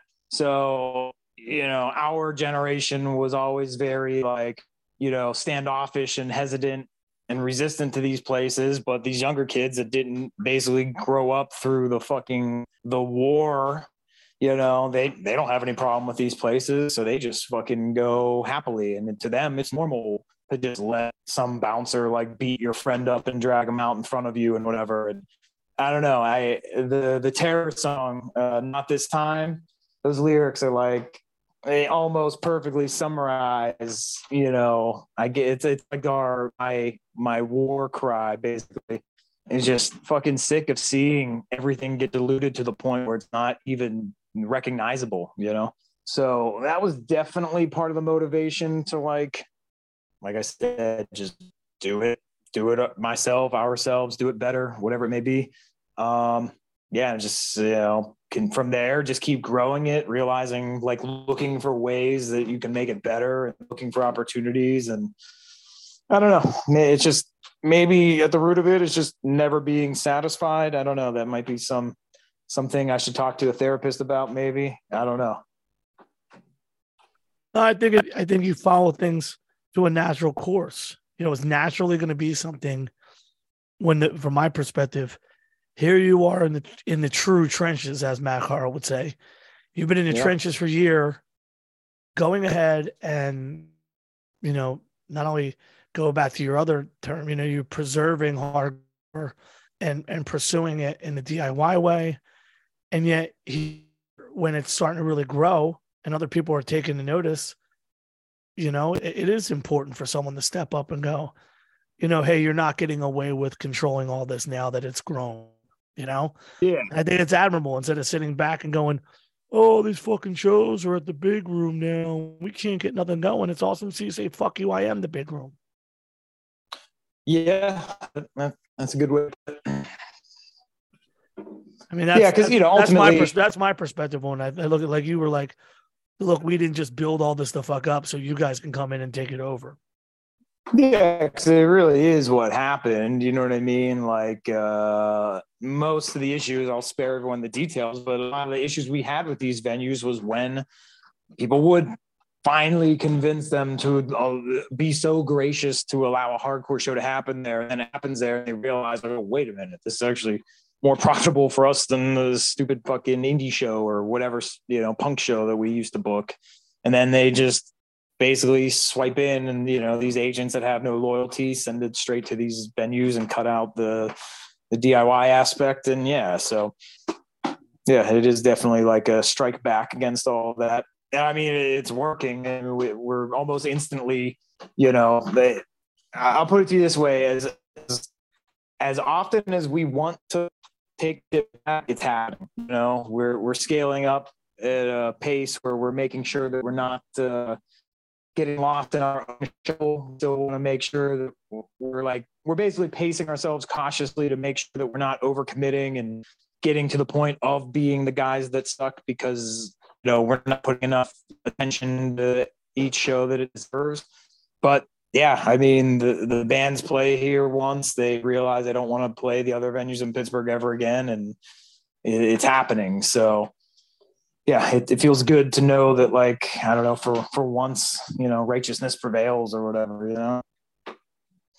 Well, I think it's dedication. I think, you know, you're being far too humble for the efforts that you put in and the culmination of them over time. You know, when I look at what you've done in your life's work with this stuff, I see complete mistakes. Like, fuck, I wasted all this time. We should have been investing and reinvesting in ourselves, because the same things happen here. The same things happen here where we don't have control of what happens. I'm lucky that I get to do the Underground Arts, which is a 650 cap room, which is the next available size room for a hardcore band after they've proven that they can sell out the church at 100 tickets less. And then because of the relationships I have through the Electric Factory, which then be bought by AEG, I still have a good relationship with Sean Agnew, who's one of my original mentors and, you know, my partner for 6 years of This Is Hardcore, that if a band was selling 1,200 tickets, I'm still involved in some capacity in the promotion of a band. But in the minute you fucking did what you did, I was like, God, fucking retards we've been. Like, why didn't we just stack this money? I'm like literally going, you're like, to me, you're like a mad scientist. Like, like, fuck, man. I am, but you're also being too hard on yourself, because, dude, it's a totally different dynamic. You're in fucking Philadelphia. Like, you can't buy property there like the way I did. You know what I mean? Like, you're in a real city. It's like there's real, like, cutthroat competition with property and real estate and all that shit. It's not as simple as, like, you know, I guess my one piece of business advice to anyone is just be willing to go to a dangerous part of the city. You know what I mean? Like, which in Philly, that's probably still expensive. But, you know, out here, we are outside of Pittsburgh. You know, we're 20 minutes from downtown, which people act like it's the other end of the planet. But ultimately, it's not Pittsburgh proper. But that's what you have to do, because even Pittsburgh is now becoming this, like, UPMC, Google, and Uber only, basically. So, you know, who's buying up property? So yeah, you basically just have to be willing to move out into the hood. I got to tell you though, you know, for those who are just listening without visualizing, so Preserving Hardcore is on the corner of a block, and it really still is a church in the sense of the way the building was built. So you walk in these steps and it looks like what could be a church, only you step up. Is it step down to the record store to the left? Is to the bottom left steps? So it's split level. The preserving underground, which probably where you have been, it's our rooms downstairs, and then upstairs is the record store, which it pretty much has been since I bought the building. But as of I believe March of this year, we opened up the actual chapel, which you're talking about, that physically looks like a church. That's now our like 800 cap venue that we kind of just really kicked things up into in the last few months. Yeah, so like, and then there's like a third floor that has what sometimes is an Airbnb, sometimes is a place that I hook bands up and let them stay, and yeah, it's kind of an all one-stop shop, I guess. Yeah, like we got lucky that you had the record store open, you were working on the venue, and you were so kind to give Shattered Realm a place to stay that night when Code did their first show back after the pandemic. I should also say shout out to the OG preserving, because we were invited when that 1 or 2 weeks where somehow Pittsburgh went green, and you're like, yo, we're allowed to do shows out here in Pittsburgh. And I'm like, you know it, we're coming out. Fuck this. Oh, we weren't green. We just decided we were doing it. But yeah, that was in the original spot, which was, as you know, but for anyone listening, we actually, our first year was in the basement of the magistrate building, which is psychotic, but but it's so cool. Like right across from the police station. No bullshit. Yeah. Yep. Yeah, I would say that it takes not only a lot of dedication and time, it takes a lot of different skills to get to where you guys are at. And now look at what you're like. Look at all this accomplishment. It's a weird, little bit of luck. Well, all things considered, if you place yourself in the proper position, the right things around you happen. And you're going to have ups and downs regardless of the good that happens. But just being in that right position will always allow you to just kind of bounce off and get things going. And if you're susceptible to it. And I think, I know for myself, I think about opportunities I didn't take or opportunities I thought about and was like, it's too far reaching out. But the fact that you reach so far out there, to think that you now have an 800, and what's the basement, 3 or 4? 300 since we rearranged it. Yeah, you have the two best size rooms for doing hardcore. 800 because it pretty much means, especially for Pittsburgh, like argumentatively, if Hatebreed had the gall to do it, they could play it at Preserving. But, they could for sure. Like it gives you the dual rooms. That's the fucking perfect scenario.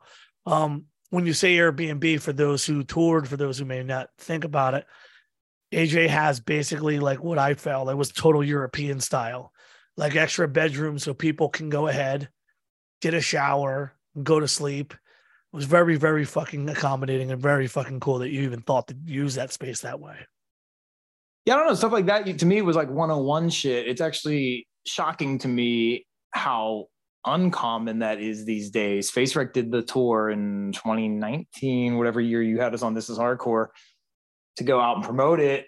And I think there was like one promoter that like offered us a place to stay. And keep in mind, I hadn't booked a tour in like a long time, and a lot changed apparently, but I've never toured Europe, but from my understanding, that's standard procedure over there, basically. No, I think that what happens is that for those who just are concerned with booking the show, there isn't the other thought. But one of the best things about touring Europe specifically is the thought process of the accommodation side, because the European tour bookers, that comes hand in hand. It's not like, hey, in America, it's like, hey, here's your show. Here's your 5 bottles of water, unless you're the headliner. Then we give you whatever we're supposed to in the contract. In Europe, it's like, here's your tour, here's your driver, here's your gear, here's your van, here's where you're going to sleep every single fucking night. And, I got lucky enough to be a part of MAD touring. So they really take care of me to the point where we've gotten woken up and, hey, we're all going to go to the bakery downtown for your breakfast. It's like, dude, what a beautiful fucking world. that the European hardcore scene has. And I think that you added a special touch because it shows that you give a fuck. You know, it's amazing. So we're so deep into the preserving side, dude. And this is, as the kids would say, no cap. I'm so out of touch. I don't even know what the fuck that means. No cap means no bullshit. You know, okay. I'm not kissing your ass. FaceWreck is possibly one of the most unique, entertaining aspects of your entire world because you're pretty straightforward, and you're pretty on the dot when it comes to talking about music. But there's something that fucking comes out of you when you grab that cordless mic, and the videos, the songs.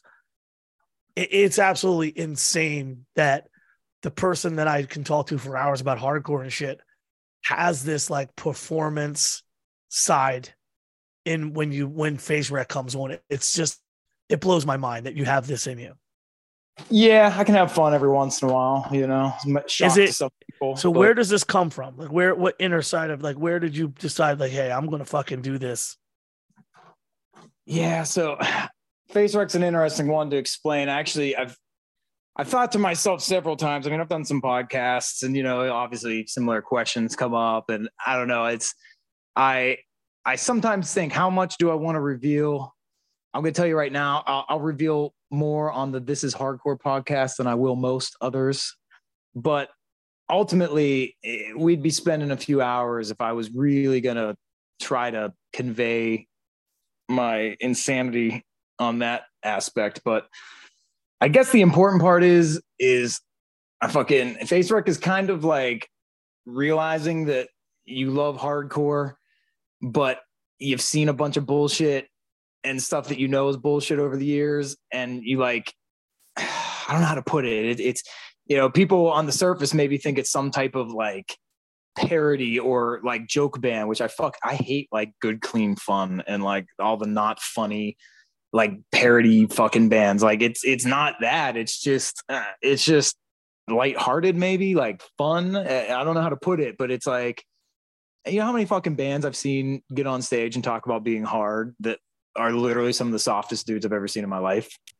You know what I mean? Like, you're preaching to the choir here. I love hearing that from you. Yeah, you know better than I. You know crazier people than I do. And, you know, sure, you know, there's no prerequisite for being hard to be in hardcore, but, you know, historically, you know, maybe you were playing music that was sounded more like Boy Sets Fire, you know? But now you can be, you know, a smaller dude than I am, you know, whatever, and you can get up there and play this hardest music of all time, and somehow people believe it. It doesn't make sense to me. But my point is like, that is the music I love. That is what I guess I'm naturally inclined to perform. But I just can't lie to anyone. I'm not going to get on stage and sing songs about how I'm going to fuck you up if you betray me or whatever, you know. So I don't know. It's just what I got to talk about other shit. I can't get up there and sell a lie to anyone. So I don't know. It's somewhere in there. There are some layers to it that they would take me longer than anyone wants to listen to try to fully explain it. But in general, we're guys that just like the music. We're all, you know, Randy has moshed for more bands in more backwoods towns in Pennsylvania than anyone on this planet. We're just dudes that live it and love it and support it, and we're having fun with it. I always wondered if it was and I'm glad you put that out there, that there's almost like again, you're a huge rebel. I don't know if you realize that, but you're always. It's been made well aware to me, yes. You really do push back constantly. It's like your whole thing is like pushing back, like, oh, it's going to be this way. Well, fuck this. I'm doing this. Yeah, it's such a pain in the ass. I fucking hate it.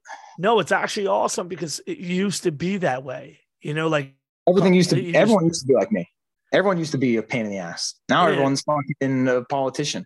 Well, and that because of the fact is, tomorrow, if you say the thing that you feel and it isn't congruent with everybody else's thought, no one is strong enough to stand on their words, stand on their thoughts. Everybody wants to be still loved and accepted. And this is where the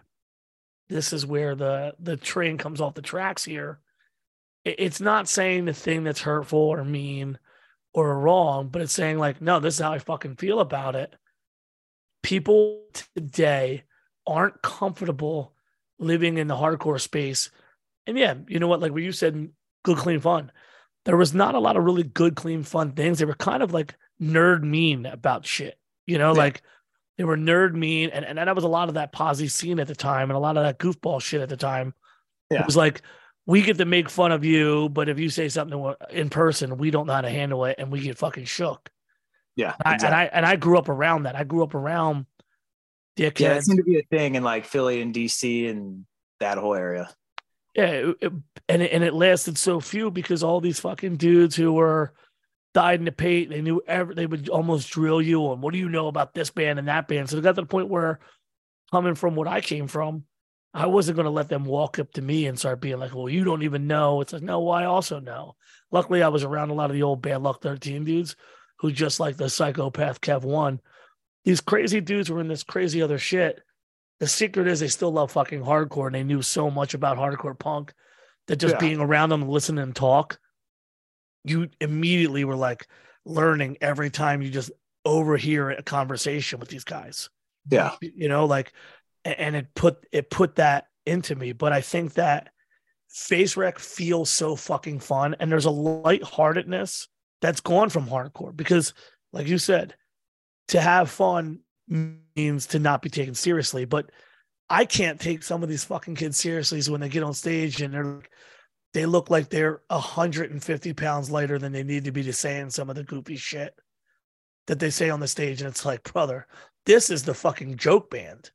Yeah, exactly. The bad graffiti lyrics, the bad graffiti, the crappy lyrics. Like and granted, it's so bizarre for me to say this because what the fuck was I doing from the time I was 18 to 26? That was like a huge part of the bands that we played with. Well, you were actual psychopaths, so it was fine. Yeah, so it's just so weird to see some kid who's like 18, like, you motherfuckers better motherfucking fucking. You're like, dude, go to bed. It's like, dude, you will be offended if I say something to you. It's so fucking bizarre to me. Well, like, do the things to you that typically would happen 15, 20 years ago, Yeah, it's awesome to think that this is the motivator for you because I think about it all the time. It's like, whatever happened to just like, and there's almost like a prerequisite now. Like if you don't have a graffiti logo or you're not fucking promulgating some form of goofiness, these young kids, they don't even want it. And it's like, it's a LARP. It's a fantasy. So I think it's not the bands on the stage. It's the kids in the crowd, the kids who look like fucking even goofier than the kids on the stage. You see these kids, you're like, brother, you are really not about it. You don't even got your weight up yet. Like, come on, so I like that that's your approach, but yet because of you, because of who you are, even when you're not fucking around, but even when you're taking it your own, it's successful. People fucking, the videos are so fucking well done. The videos are so fucking well done, man. Like, it's insane. Like, there's so much to be said about the quality of doing something right that you just constantly put into your shit, no matter what it is. Like, and I think that's another reason why it's necessary to say, like, yeah, it's not a fucking joke, because here you are putting time into these insanely fucking well-produced videos. It's fucking awesome, man. Yeah. And, as hesitant as I am to accept compliments on other aspects. You hate praise. You hate compliments. I'm learning this. Yeah. But I will say, I somewhat feel a little underappreciated on the FaceWreck stuff sometimes, if I'm going to be a little egotistical for a second. Dude, you don't have to rewind too far back in your head to remember. There are so many bands now that do the like pseudo goofy stuff to like get over. It's like the whole like Twitter thing. Like, dude, I could go on for an hour, which I won't. But I will say, I just hope people remember who the first band, at least in a long fucking time, to just have some fucking fun with shit. And I hope everyone remembers who that was. It really does come from pioneers and people who just push forward, and everybody else is kind of stuck following after the fact. And that's really what this whole thing is. This whole thing is someone's always got to be first. Someone's always got to go ahead and do it out of what's real for someone to come along and go, oh, that's cool. Or, oh, that's, and then, it was like just like with the E-Town thing. Mind blowing that E-Town is one of the most popular bands in modern day hardcore, considering that they had such staunch adversaries in the punk press, in the hardcore scene, be like, huh, who are these guys? And now the young kids, it's like the young kids finding their older brother's shit and being like, no, this isn't funny. This is actually really fucking cool. Oh yeah, and for sure. It's awesome to see these 90s bands validated, because these bands really were 1,000 times more fucking punk rock than some of the goofballs in these bands that were kind of like sly shit talking them because it's got an urban aesthetic or it's not what they're coming from. I always found that very interesting, that the minute that something was very street hardcore punk, whether it was New York, Boston, Detroit, Los Angeles, almost anywhere you went to, unless you were really in the far off suburbs, but even the OC kids in the bands in the 70s, they were dealing with the gangs. Regardless, they were fucking stuck with a very gang culture oriented shit. 10 years later, 20 years later, these brats who come around and are trying to memorize records that they've never even had their hands on because they came out in the fucking 80s. Oh, this is bullshit. This isn't a part of hardcore. It's like, no, this is a fucking huge part of hardcore. It's always been an aggravation to see that come, but it's awesome to see the culmination of kids supporting this shit. And I'm glad to see FaceWreck doing this shit. And obviously it's another huge reason why we're like, we got to have FaceWreck on This Is Hardcore. Like, we got to have you guys on the fucking fest. Yeah, and we appreciate that. I mean, I've told you, you're one of the few dudes that we're going to like leave Pittsburgh for, so, with what we all do for a living, it's hard for us to get together. We will always make certain stops, something we'll do, but yeah, we've been averaging 2 or 3 shows a year for the past couple, which is more than most bands in 2020 at least. But yeah, but before we change any subject though, it's ironic that you brought up E-Town Concrete. So what I wanted to point out about them specifically, first off, I love seeing that finally, basically, I mean, they certainly had their run. I'm not acting like on their first run, no one gave a shit. They were on a major and, did their thing. They were touring with like some pretty big nu metal bands, but at least within hardcore, I feel like they're finally getting this like due credit, right? But, to really bring it full circle on maybe this whole conversation, and out of respect to some other people involved in this conversation, I won't talk details, but man, with Code doing their upcoming Code's World. Album release kind of thing going on here, dude. I want to name names, but Jamie's gonna be mad if I do. But man, some of these bands, younger bands, the shit they were putting Code through about money and this and that. I saw all of it, and I actually said this a couple of times on different iterations of the podcast. Code Orange came out looking like Gummo in Philadelphia in 2013.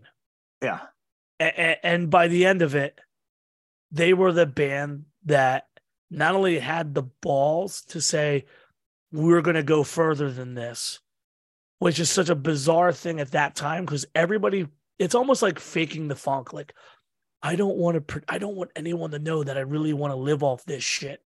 Yeah. It's like that, those guys and gal have always put themselves in the position to be a full-time thing so they could just crush the world.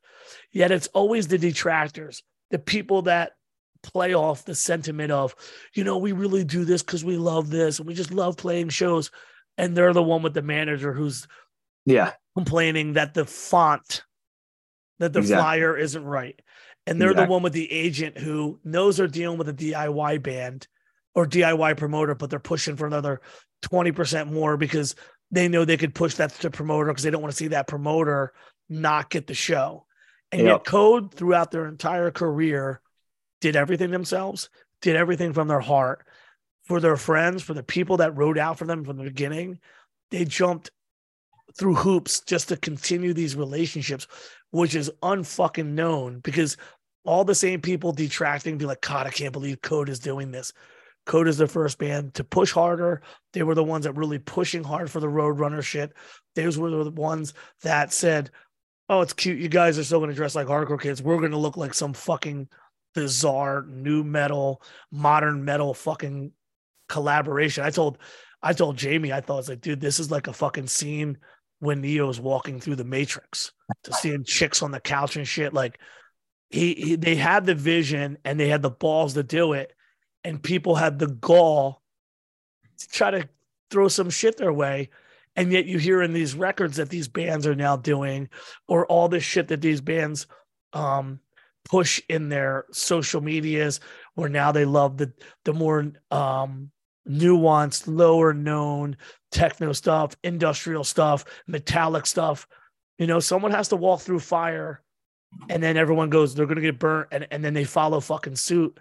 Code has always been the one to do it. And so it sucked to see Jamie go through it. And I, you know, you and I are both been privy to a lot of conversations with that cat, you know, like basically telling him, like, stay with the fucking program, fuck everybody who's detracting you. But looking at it now, you know, Code, tell me that wasn't one of the most captivating moments of the fucking pandemic, when you're sitting on a Friday night and you have nowhere else to go. So you watch this video and you're like, how the fuck did these assholes pull this video off? Then you find out they did 90% of it. They did 90% of it themselves. And you're like, dude, what the fuck is going on? Yeah, they started live streams, which is, you know. Yeah, they started live streaming. Yeah.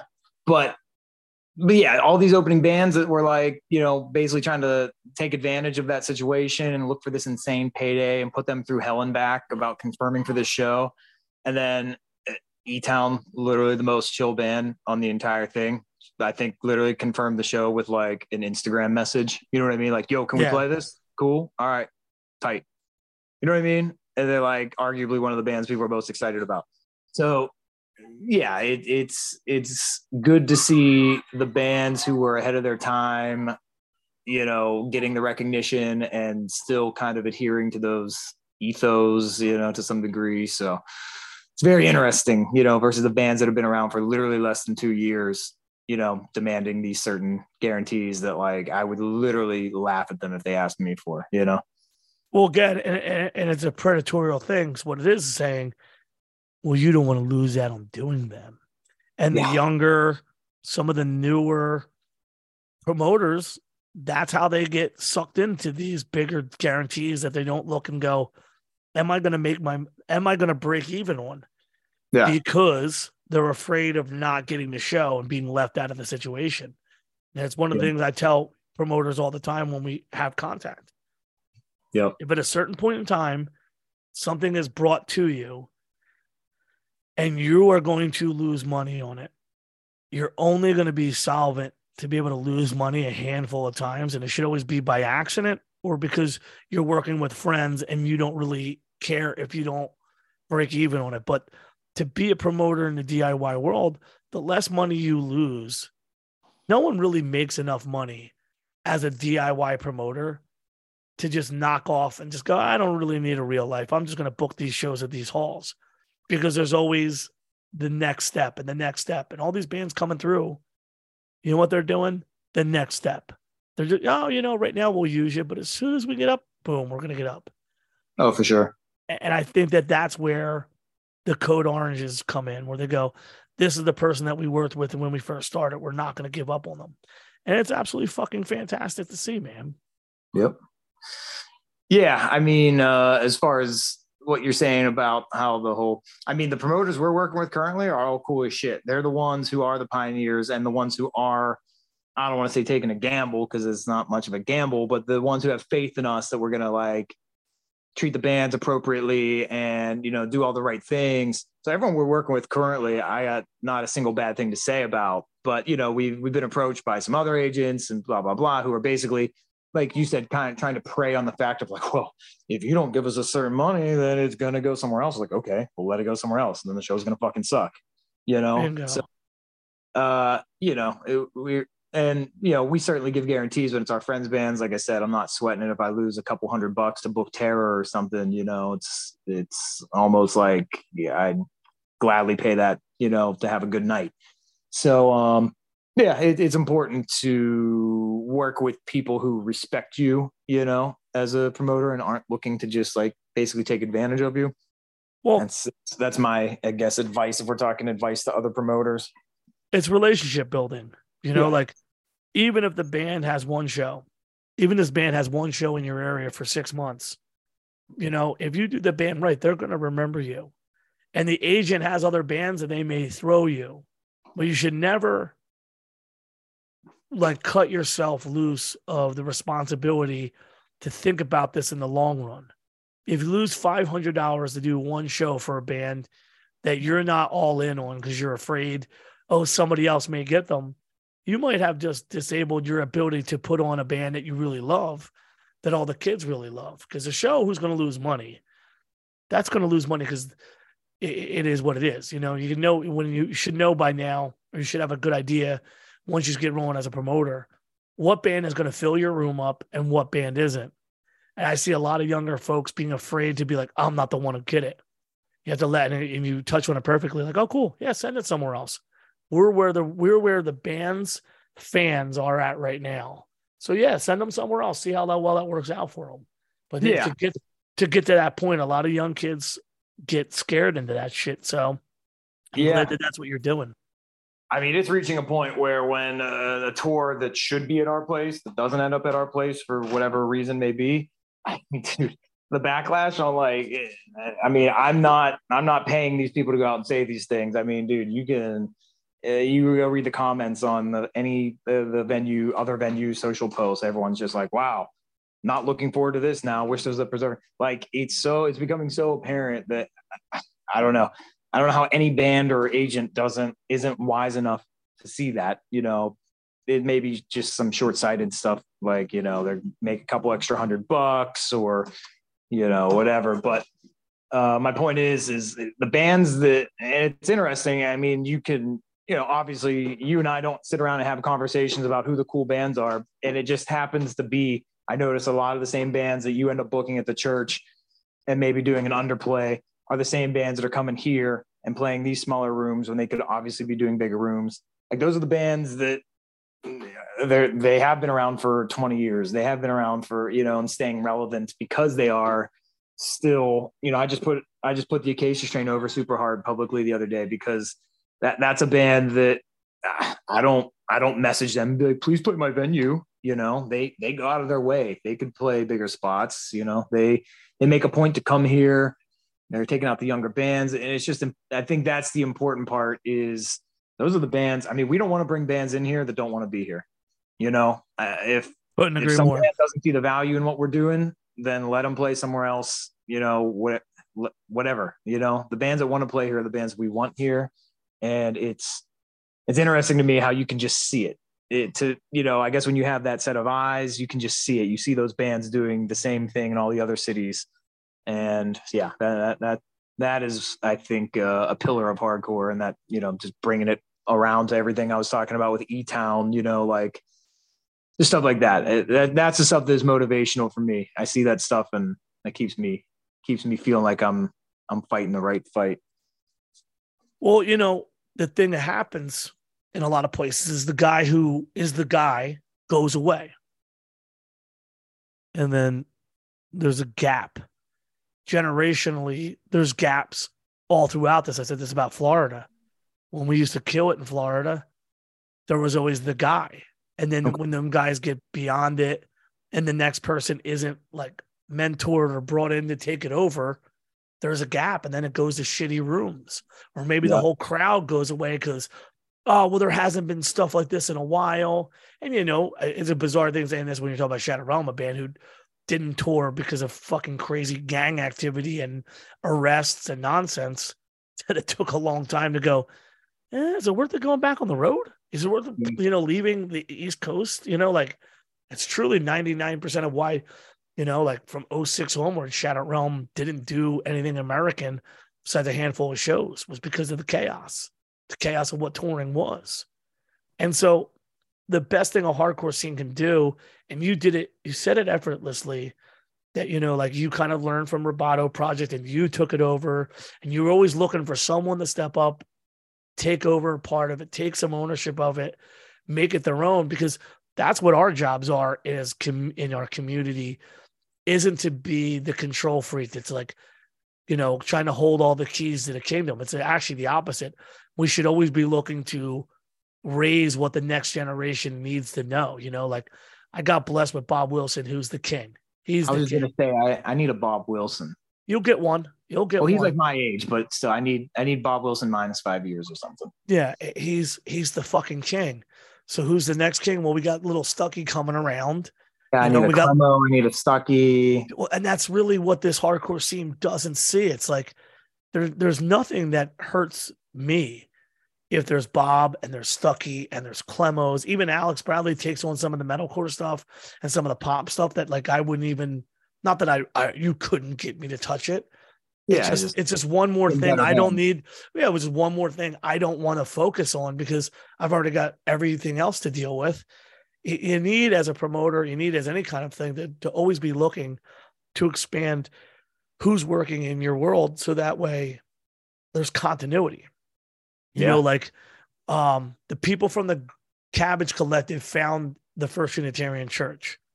Arguably within the same spirit of time, R5 Productions and Robbie Red Cheeks were both using the First Unitarian Church. Robbie Red Cheeks and R5 would link up and do a lot of shows together when they were hardcore influenced, because R5 was more of the professional but DIY side, and Robbie was the long-term, hey, he's been around for a couple years doing his thing. We're going to, and Sean, who is so magnanimous and so honest and sharing with stuff, it was never like, I'm taking this money, get out of here, Robbie. It was like, let's do it together. I want Robbie to be involved. And that's literally how it was the path for me. Sean being like, I was helping out. I was working security. And I was like, yeah, can I start bringing something? He's like, yeah, as long as you can keep these people from fucking shooting each other. Yeah. You can. Yeah. And then it was like, yeah, you can take on doing this show, and you can bring Madball here, and you can do this. And then it was like, hey, we just had this crazy Hellfest fall apart, and, you know, you guys pulled this shit off. Want to do a hardcore fest next year? And it's like, yeah, dude, I'll help you. I'll show you how to do it. And I was like, oh, fuck. And I mean, it needs to be said that it's lost in me now because I'm on the verge of, it's literally a week from being 43. But at 25 years old, I had it in my mind, like, I want to do my own festival. I want to do something again. You know, I want to do something cooler that doesn't get as crazy to the point where Hellfest is like, let's rent out a fucking mini stadium and we're going to have Public Enemy headline. I was like, what the fuck is hardcore about that? Yeah. And none of that would have been possible if Sean Agnew wasn't the kind of guy who was like, let me show you how to do this. Let me teach you what I do. You know, that these are the people that I learned from. And so I take the same thing on, you know, and I think you're going to find the same kind of situation in front of you where you're going to have someone that you can really show. I mean, if Jamie wasn't such a spectacle of a human with plans that are just so fucking Herculean that you'd be holding him back by asking him to just book shows in Pittsburgh.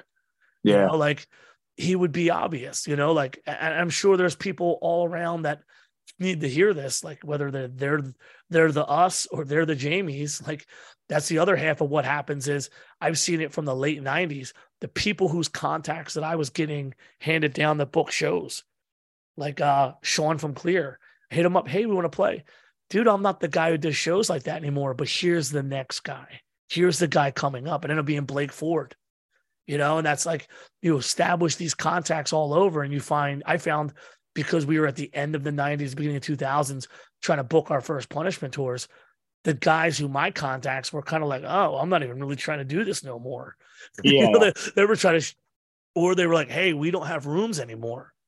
It was a difficult time. So I'm glad that we kind of derailed the talk about that, because it's something fun for me, because I always love hearing from guys like you, like, hey, I'm trying to find someone to help me here. I'm trying to see who else is going to, and the young kids should not jump at the opportunity, but should they perk their ear up and come with the same sense of, you know, humility, not to say, I got this, dog, let me handle everything, but like, come in, kick the tires around, see how things work under the hood, start getting involved, doing the small things. I mean, we're blessed where people stay after the last band and go, Joe, Bob, do you need me to help clean up anything? Hey, can I help you guys tear down? I mean, it needs to be said, you're a fantastic human. And without your specific entrepreneurial, as much as you don't want to believe it, because you're a fucking psycho, you have this ability with the energy that you put into your scene to have all these extra stuff that is amazing for any city, but especially for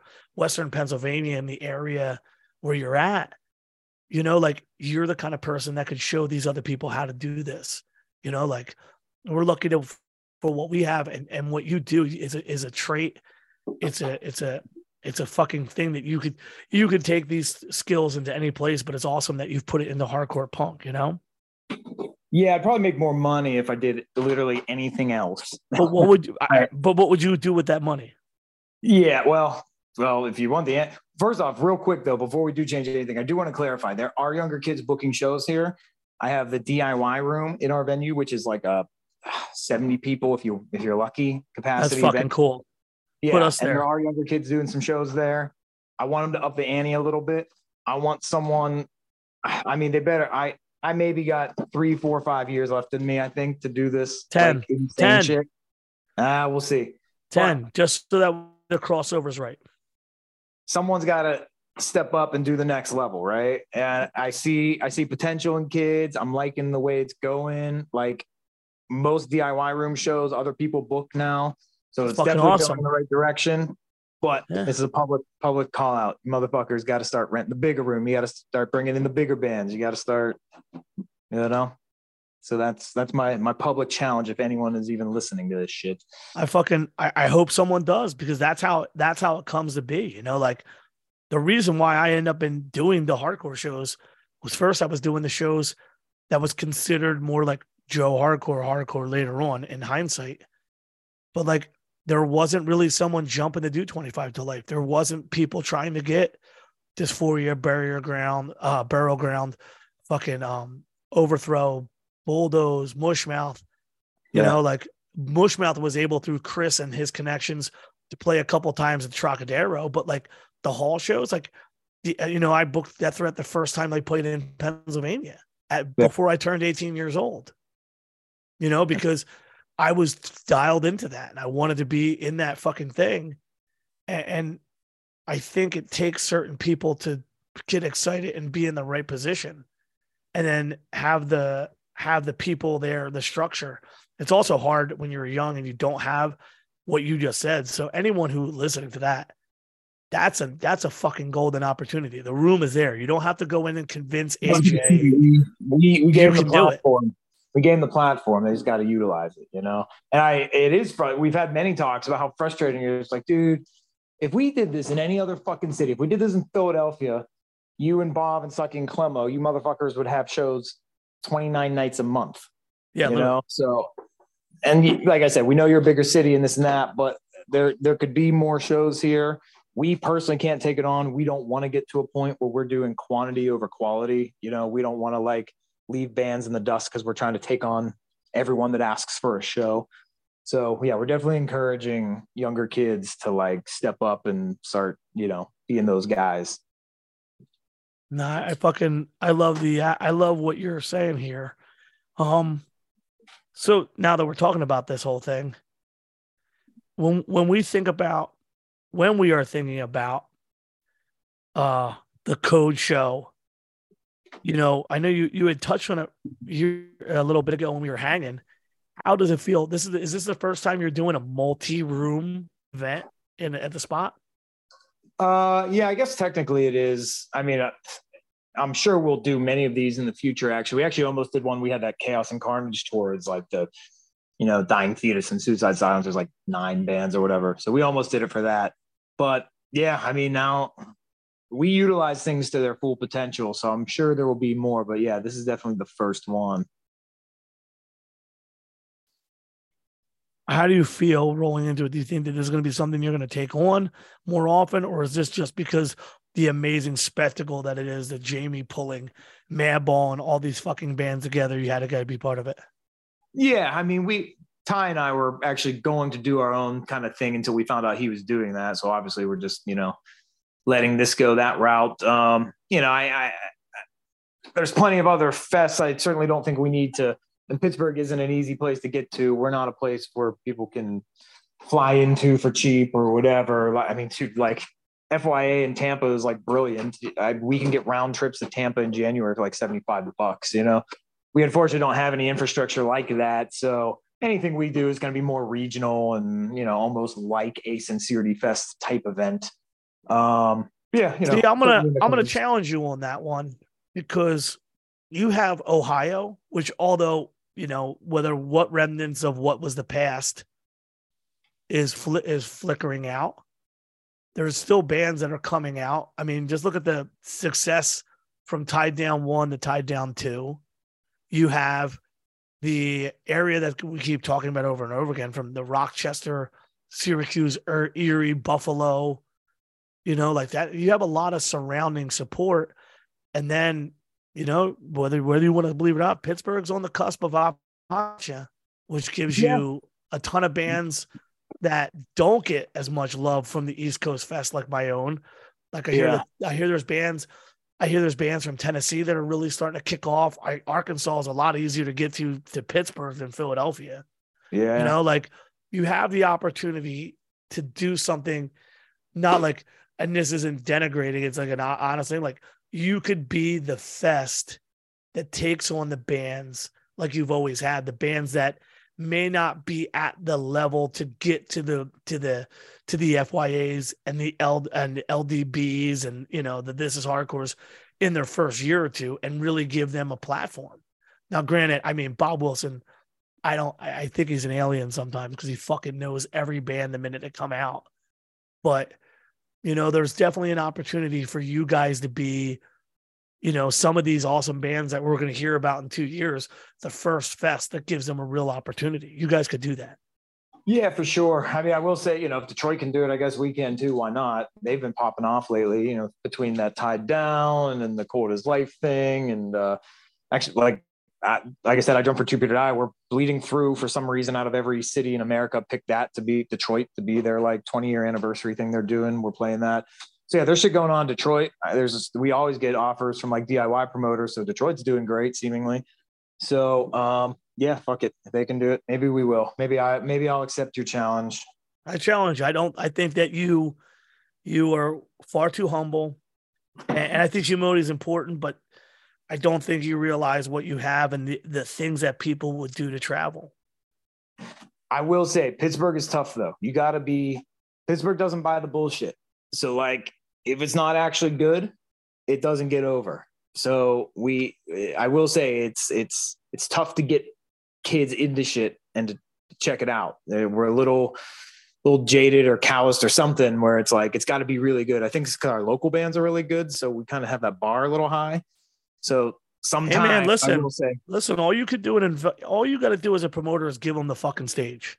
Yeah. It's not your job. It's not your job to be out there being, you give them the stage, they got to run with it. If every promoter had to help every band on stage win, we'd be fucking out of it. We'd never have time for anything else. You got to just let them, here's your chance, kid. You sink or swim, motherfucker.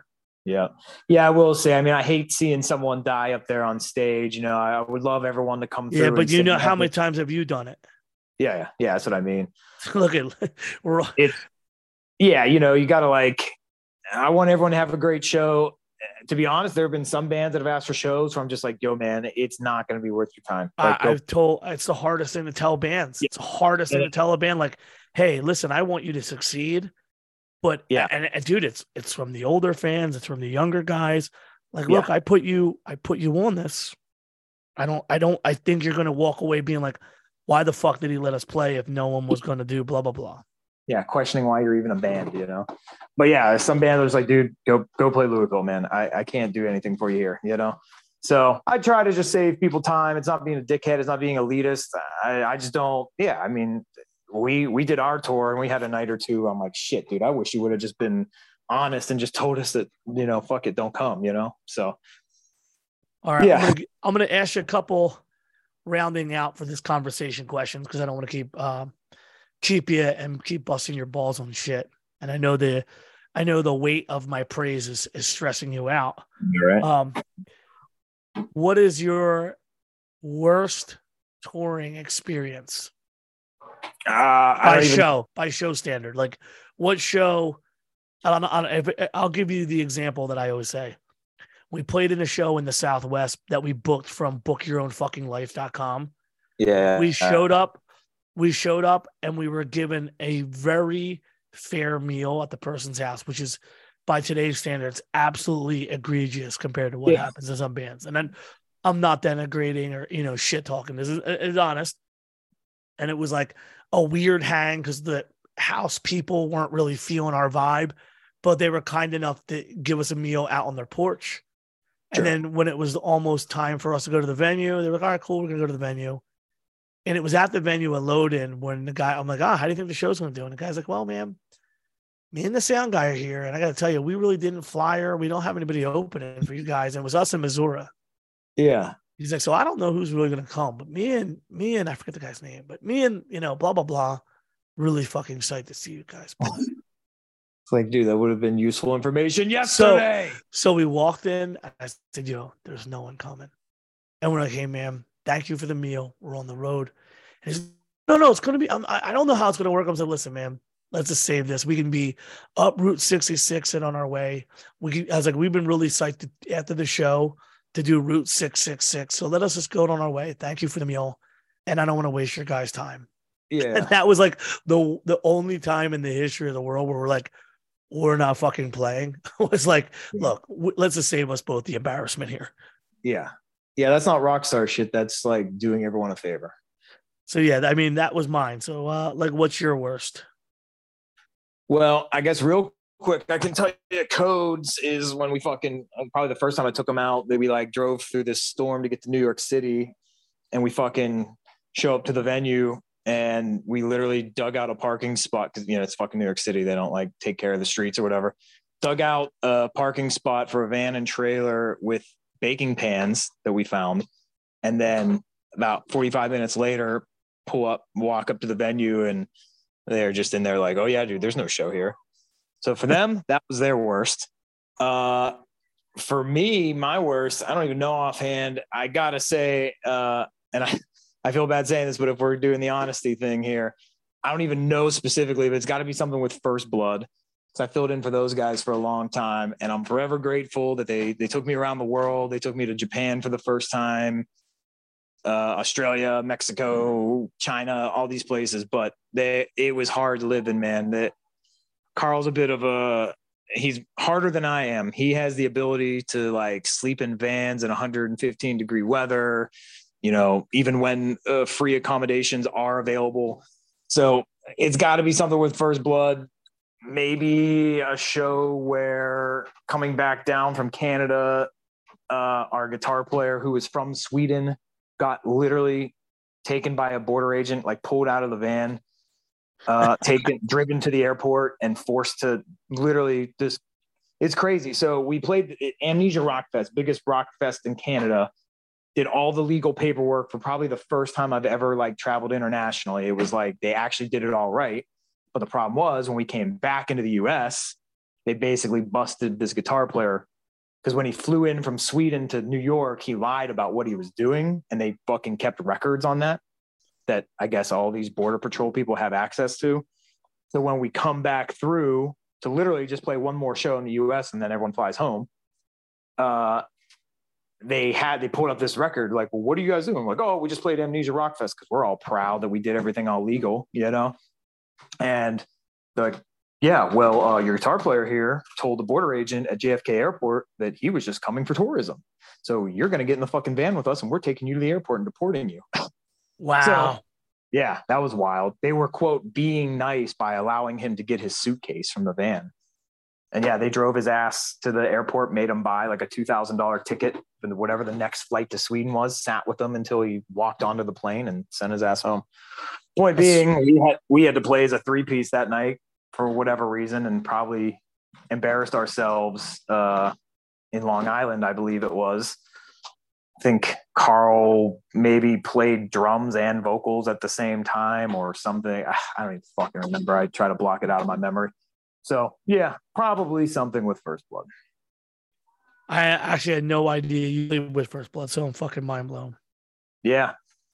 Yeah, I filled in for them a bunch of times. Like I said, the majority of it was great. I'm not dogging them, but I found myself in many hard tour stories from it. You know, Carl has a unique ability to, I mean, the dude lived in a shack in Mexico on the beach for several years, you know, like he's more accustomed to hard accommodations than even I. God bless you. Yeah. That's all I'll say is God bless you. Yeah. So far up to date, what was your favorite moment at the venue?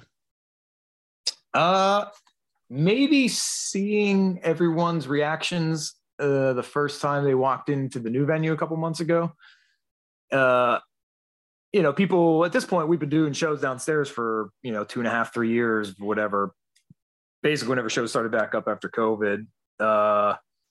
So yeah, people were kind of accustomed to downstairs and everyone loved it and all, but like I think seeing the upstairs, like I literally just stood in the middle of the room and kind of like watched people come in and like everyone's like pulling their phone out, filming it, you know, like being all fucking excited. It had the best vibe I've seen in a long time, actually. Everyone was like just excited just to be there. So probably that. That's awesome. Dream lineup, dream scenario, dream show for the venue. I mean, no logistics necessary. No worrying about breaking even. What is it? well, unfortunately, I had the fucking chance, but it was fucking Saturday of This Is Hardcore this year. Fucking EC wanted to play, but I told him no go because I'm going to be there all weekend. They'll be back. Yeah. So definitely Earth Crisis. I mean, for anyone who knows me, they know that that's basically the band that I take the most serious, the band that kind of got me into everything in a sense. So definitely them to some degree, but I mean, that's pretty realistic. You know, I'm fortunate and I call some of those guys friends, at least at this point. So I'm sure that'll happen. But something that's far-fetched, I don't know, man. I guess this is also realistic, but having Terror there, you know, which I think Terror is the band that people take the most for granted, maybe ever in hardcore, because they tour so consistently and they've been doing it for like 20 years. If a day ever comes when fucking Terror breaks up or something, people are going to have a hard dose of reality shock there. You know what I mean? Like, Terror is consistently like the best shows, the best energy, the best everything, basically. And I hope that the day never comes when that comes to an end. But yeah, I mean, having Terror in the room is always going to be a fucking monumental night. I think that my personal crusade through hardcore, going through a lot of different stuff, writing letters to Vogel about despair, to booking Buried Alive on their demo, to selling Terror demos, to booking one of the first shows that he did with World Be Free, that Scott Vogel and any iteration, but especially with Terror, they're built to be the most professional band when it comes to performance, when it comes to showing up, giving the kids what they want.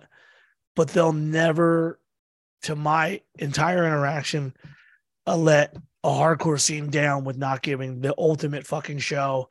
And they have no problem. They would actually prefer to play the smaller room. They would always rather play the smallest room they physically can get themselves into so they can stay as close to the scene as possible. And it's so fucking unique. It's for the, you know, this year marks 21 years of them being a band. I mean, with Keystone Hardcore Jam, you know, a band playing their quote unquote first record usually means anything that the band plays after the first record is less cool. Yeah, they busted through that first record because it was only like 15 minutes. And they had newer songs that people went more crazy for. And that just shows me the power of what Terror does as a band, what they did for this entire community, and the legacy that they have within our community. Well, yeah, I actually had the same reaction. Basically, I was obviously there, and like yeah, if you asked me right now, like top 5 or top 10 hardcore albums of all time, I'm gonna put Lowest of Low on there, right? I might even say it's my favorite Terror album or whatever. But like watching it, I was like, oh wait a minute, all these new songs are like better, you know. So yeah, that was interesting. It was one of the few times where it's like, no, play new shit. It's cool, you know. Dude, they managed just to do it. It's Yeah. so fucking cool. Well, listen, brother, you are probably one of the most humble people because I had to like literally fucking kick it out of you. But I really hope that you do realize how much you mean to hardcore. All the shit you've done, all the shit I didn't even know you did from the extra touring. But you've made an amazing place for hardcore in your area, in your community. And you're always knowing to support the people that really matter. And I love that you have the balls to push back, not ever afraid to, go against the grain. I think something that is really, really missing in hardcore is someone who is on the right side of things, kicking ass, doing the shows properly, who are also not afraid to go against the grain and be, I don't really agree with, this. And dude, by saying this, I don't mean you're some fucking alt-right weirdo. That's not the case at all. But just the ability to say, hey, I'm going to push back. I don't fucking agree is enough. I'm willing to be the heel. I will say that. That's a great way to put it. You have no problem being the heel. That's a great way to fucking put it. You can't have all baby faces. It gets boring. Nah. Well, you are a one-of-a-kind heel, and your legacy is already in stone. And I hope that you just continue as long as you're able to until you find your successor, mentee, the person that you could bring up to relieve some of the pressure on you. I'm just going to steal one of your guys. I'm going to convince them that Pittsburgh is cooler than Philly, and I'm going to steal one of your proteges. All right. You give us Ty Dawson right now. Straight up. Just give us Ty Dawson. You're going to need Stucky, Clemo, Eric. Done. Whoa. No Walk. Walk stays here. This is going to be a multiple for one kind of deal. Man, if we're giving up Walk, man, we're going to need something else too, because he's a powerhouse now. Throw in Hair, and you got a deal. Oh, you could have Hair. You could literally have Clemo, Hair, Stucky right now. That would be Clemo would still be able to be in the union. Stucky will be fine, and Kevin Hare can still do jiu-jitsu with you. So that's the trade. We get Ty, right. You get those 3. That's the end of it. He was just getting settled in here to the AK Valley, but I'll tell him he's got to go. He's got to go. Pack his bags. Kev, you're going to become a brown belt under Jake, and Clemo and Stucky somehow will just be better off because it'll be closer to all the fucking places that somehow Fool's Game plays every weekend. Yep. Awesome, brother. Give us the social so people can check you out. FaceWreck Rapcore on Instagram. I don't even know what Facebook is, and Preserving Concerts all across the social for the venue, and Preserving Record Shop for the store. We keep them separate because they're not everyone that goes to shows gives a shit about records and vice versa. So excellent. Well, thank you for everything. This is an awesome conversation, and I look forward to hanging, and we'll be traveling out there for Codes World. We'll be seeing each other at This Is Hardcore, and I will make a personal jaunt out there just for another one of those awesome nights where we just get to sit there and eat at all those food trucks in your neighborhood. All right, it's on 5th. Tell me when. I'll be there. Well, I'm making you guys stop here on your way to Detroit for I didn't know if we're allowed to talk about that. I cannot fucking wait to play the room. Yes, you're going to play here no matter what. The other bands, they may or may not, but you guys are playing here no matter Shadow what. Realm is 100% playing the show the Friday before the Cold as Life show. Yep. Can't fucking wait. I'm so excited for that trip. I'm so excited, cool, we get to stay at the room again. We get to hit the fucking Detroit show. I can't wait. It's going to be awesome. Dude, thank you so much. Yep. I'll talk. Take care. Well, I hope you enjoyed that one. Again, AJ is way too kind, way too humble. And I really hope that if you have a list of places you want to go and see, back in the day, we'd say we want to go to CBGB's. You want to go to the Boston's Middle East, or maybe Brockton, Club 121. And then maybe down the Toad's place in Connecticut or the Tune In. But nowadays, the stuff that I think people still want to see a Boston show in the Middle East, church show at the First Unitarian, Philadelphia. And I think you need to add Preserving Hardcore. It's absolutely fantastic. And free a lot to tie it in with the Bay Area stuff with the Out of Pocket band we had play earlier in the show.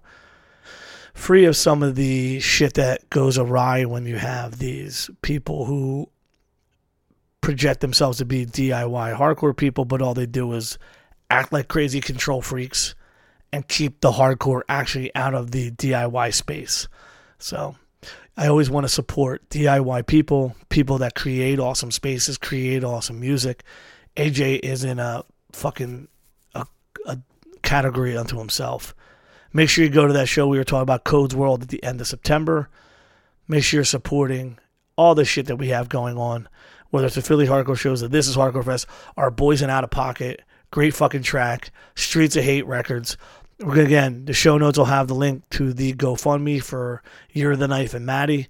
All I can stress and say to lend a simple thought is that when these kind of things happen, a lot of people rush to get the nitty gritty. I'm not telling you how to feel, what to feel, but I'll say that in lieu of trying to getting all the lore details and all the things, maybe just sit back for a second and think about what you would want to happen if it was happening to you. Maybe in lieu of rushing to call everybody and get the fucking gossip, take a second, whether you're strong enough to pray, or strong enough to give a good, positive, emotional vibes to the universe to hope that they will resonate in the person who needs that. I think that's way more important than trying to be the fucking undercover reporter, trying to get the fucking scoop for the fucking 5 o'clock news. Then go support these people more than trying to do all this shit. You can always support this podcast, and all the show notes are at TIHCpodcast.com. Can't wait for next week. Much love to Maddie. You're the knife. And I'll talk to you guys on the next one. Bye-bye.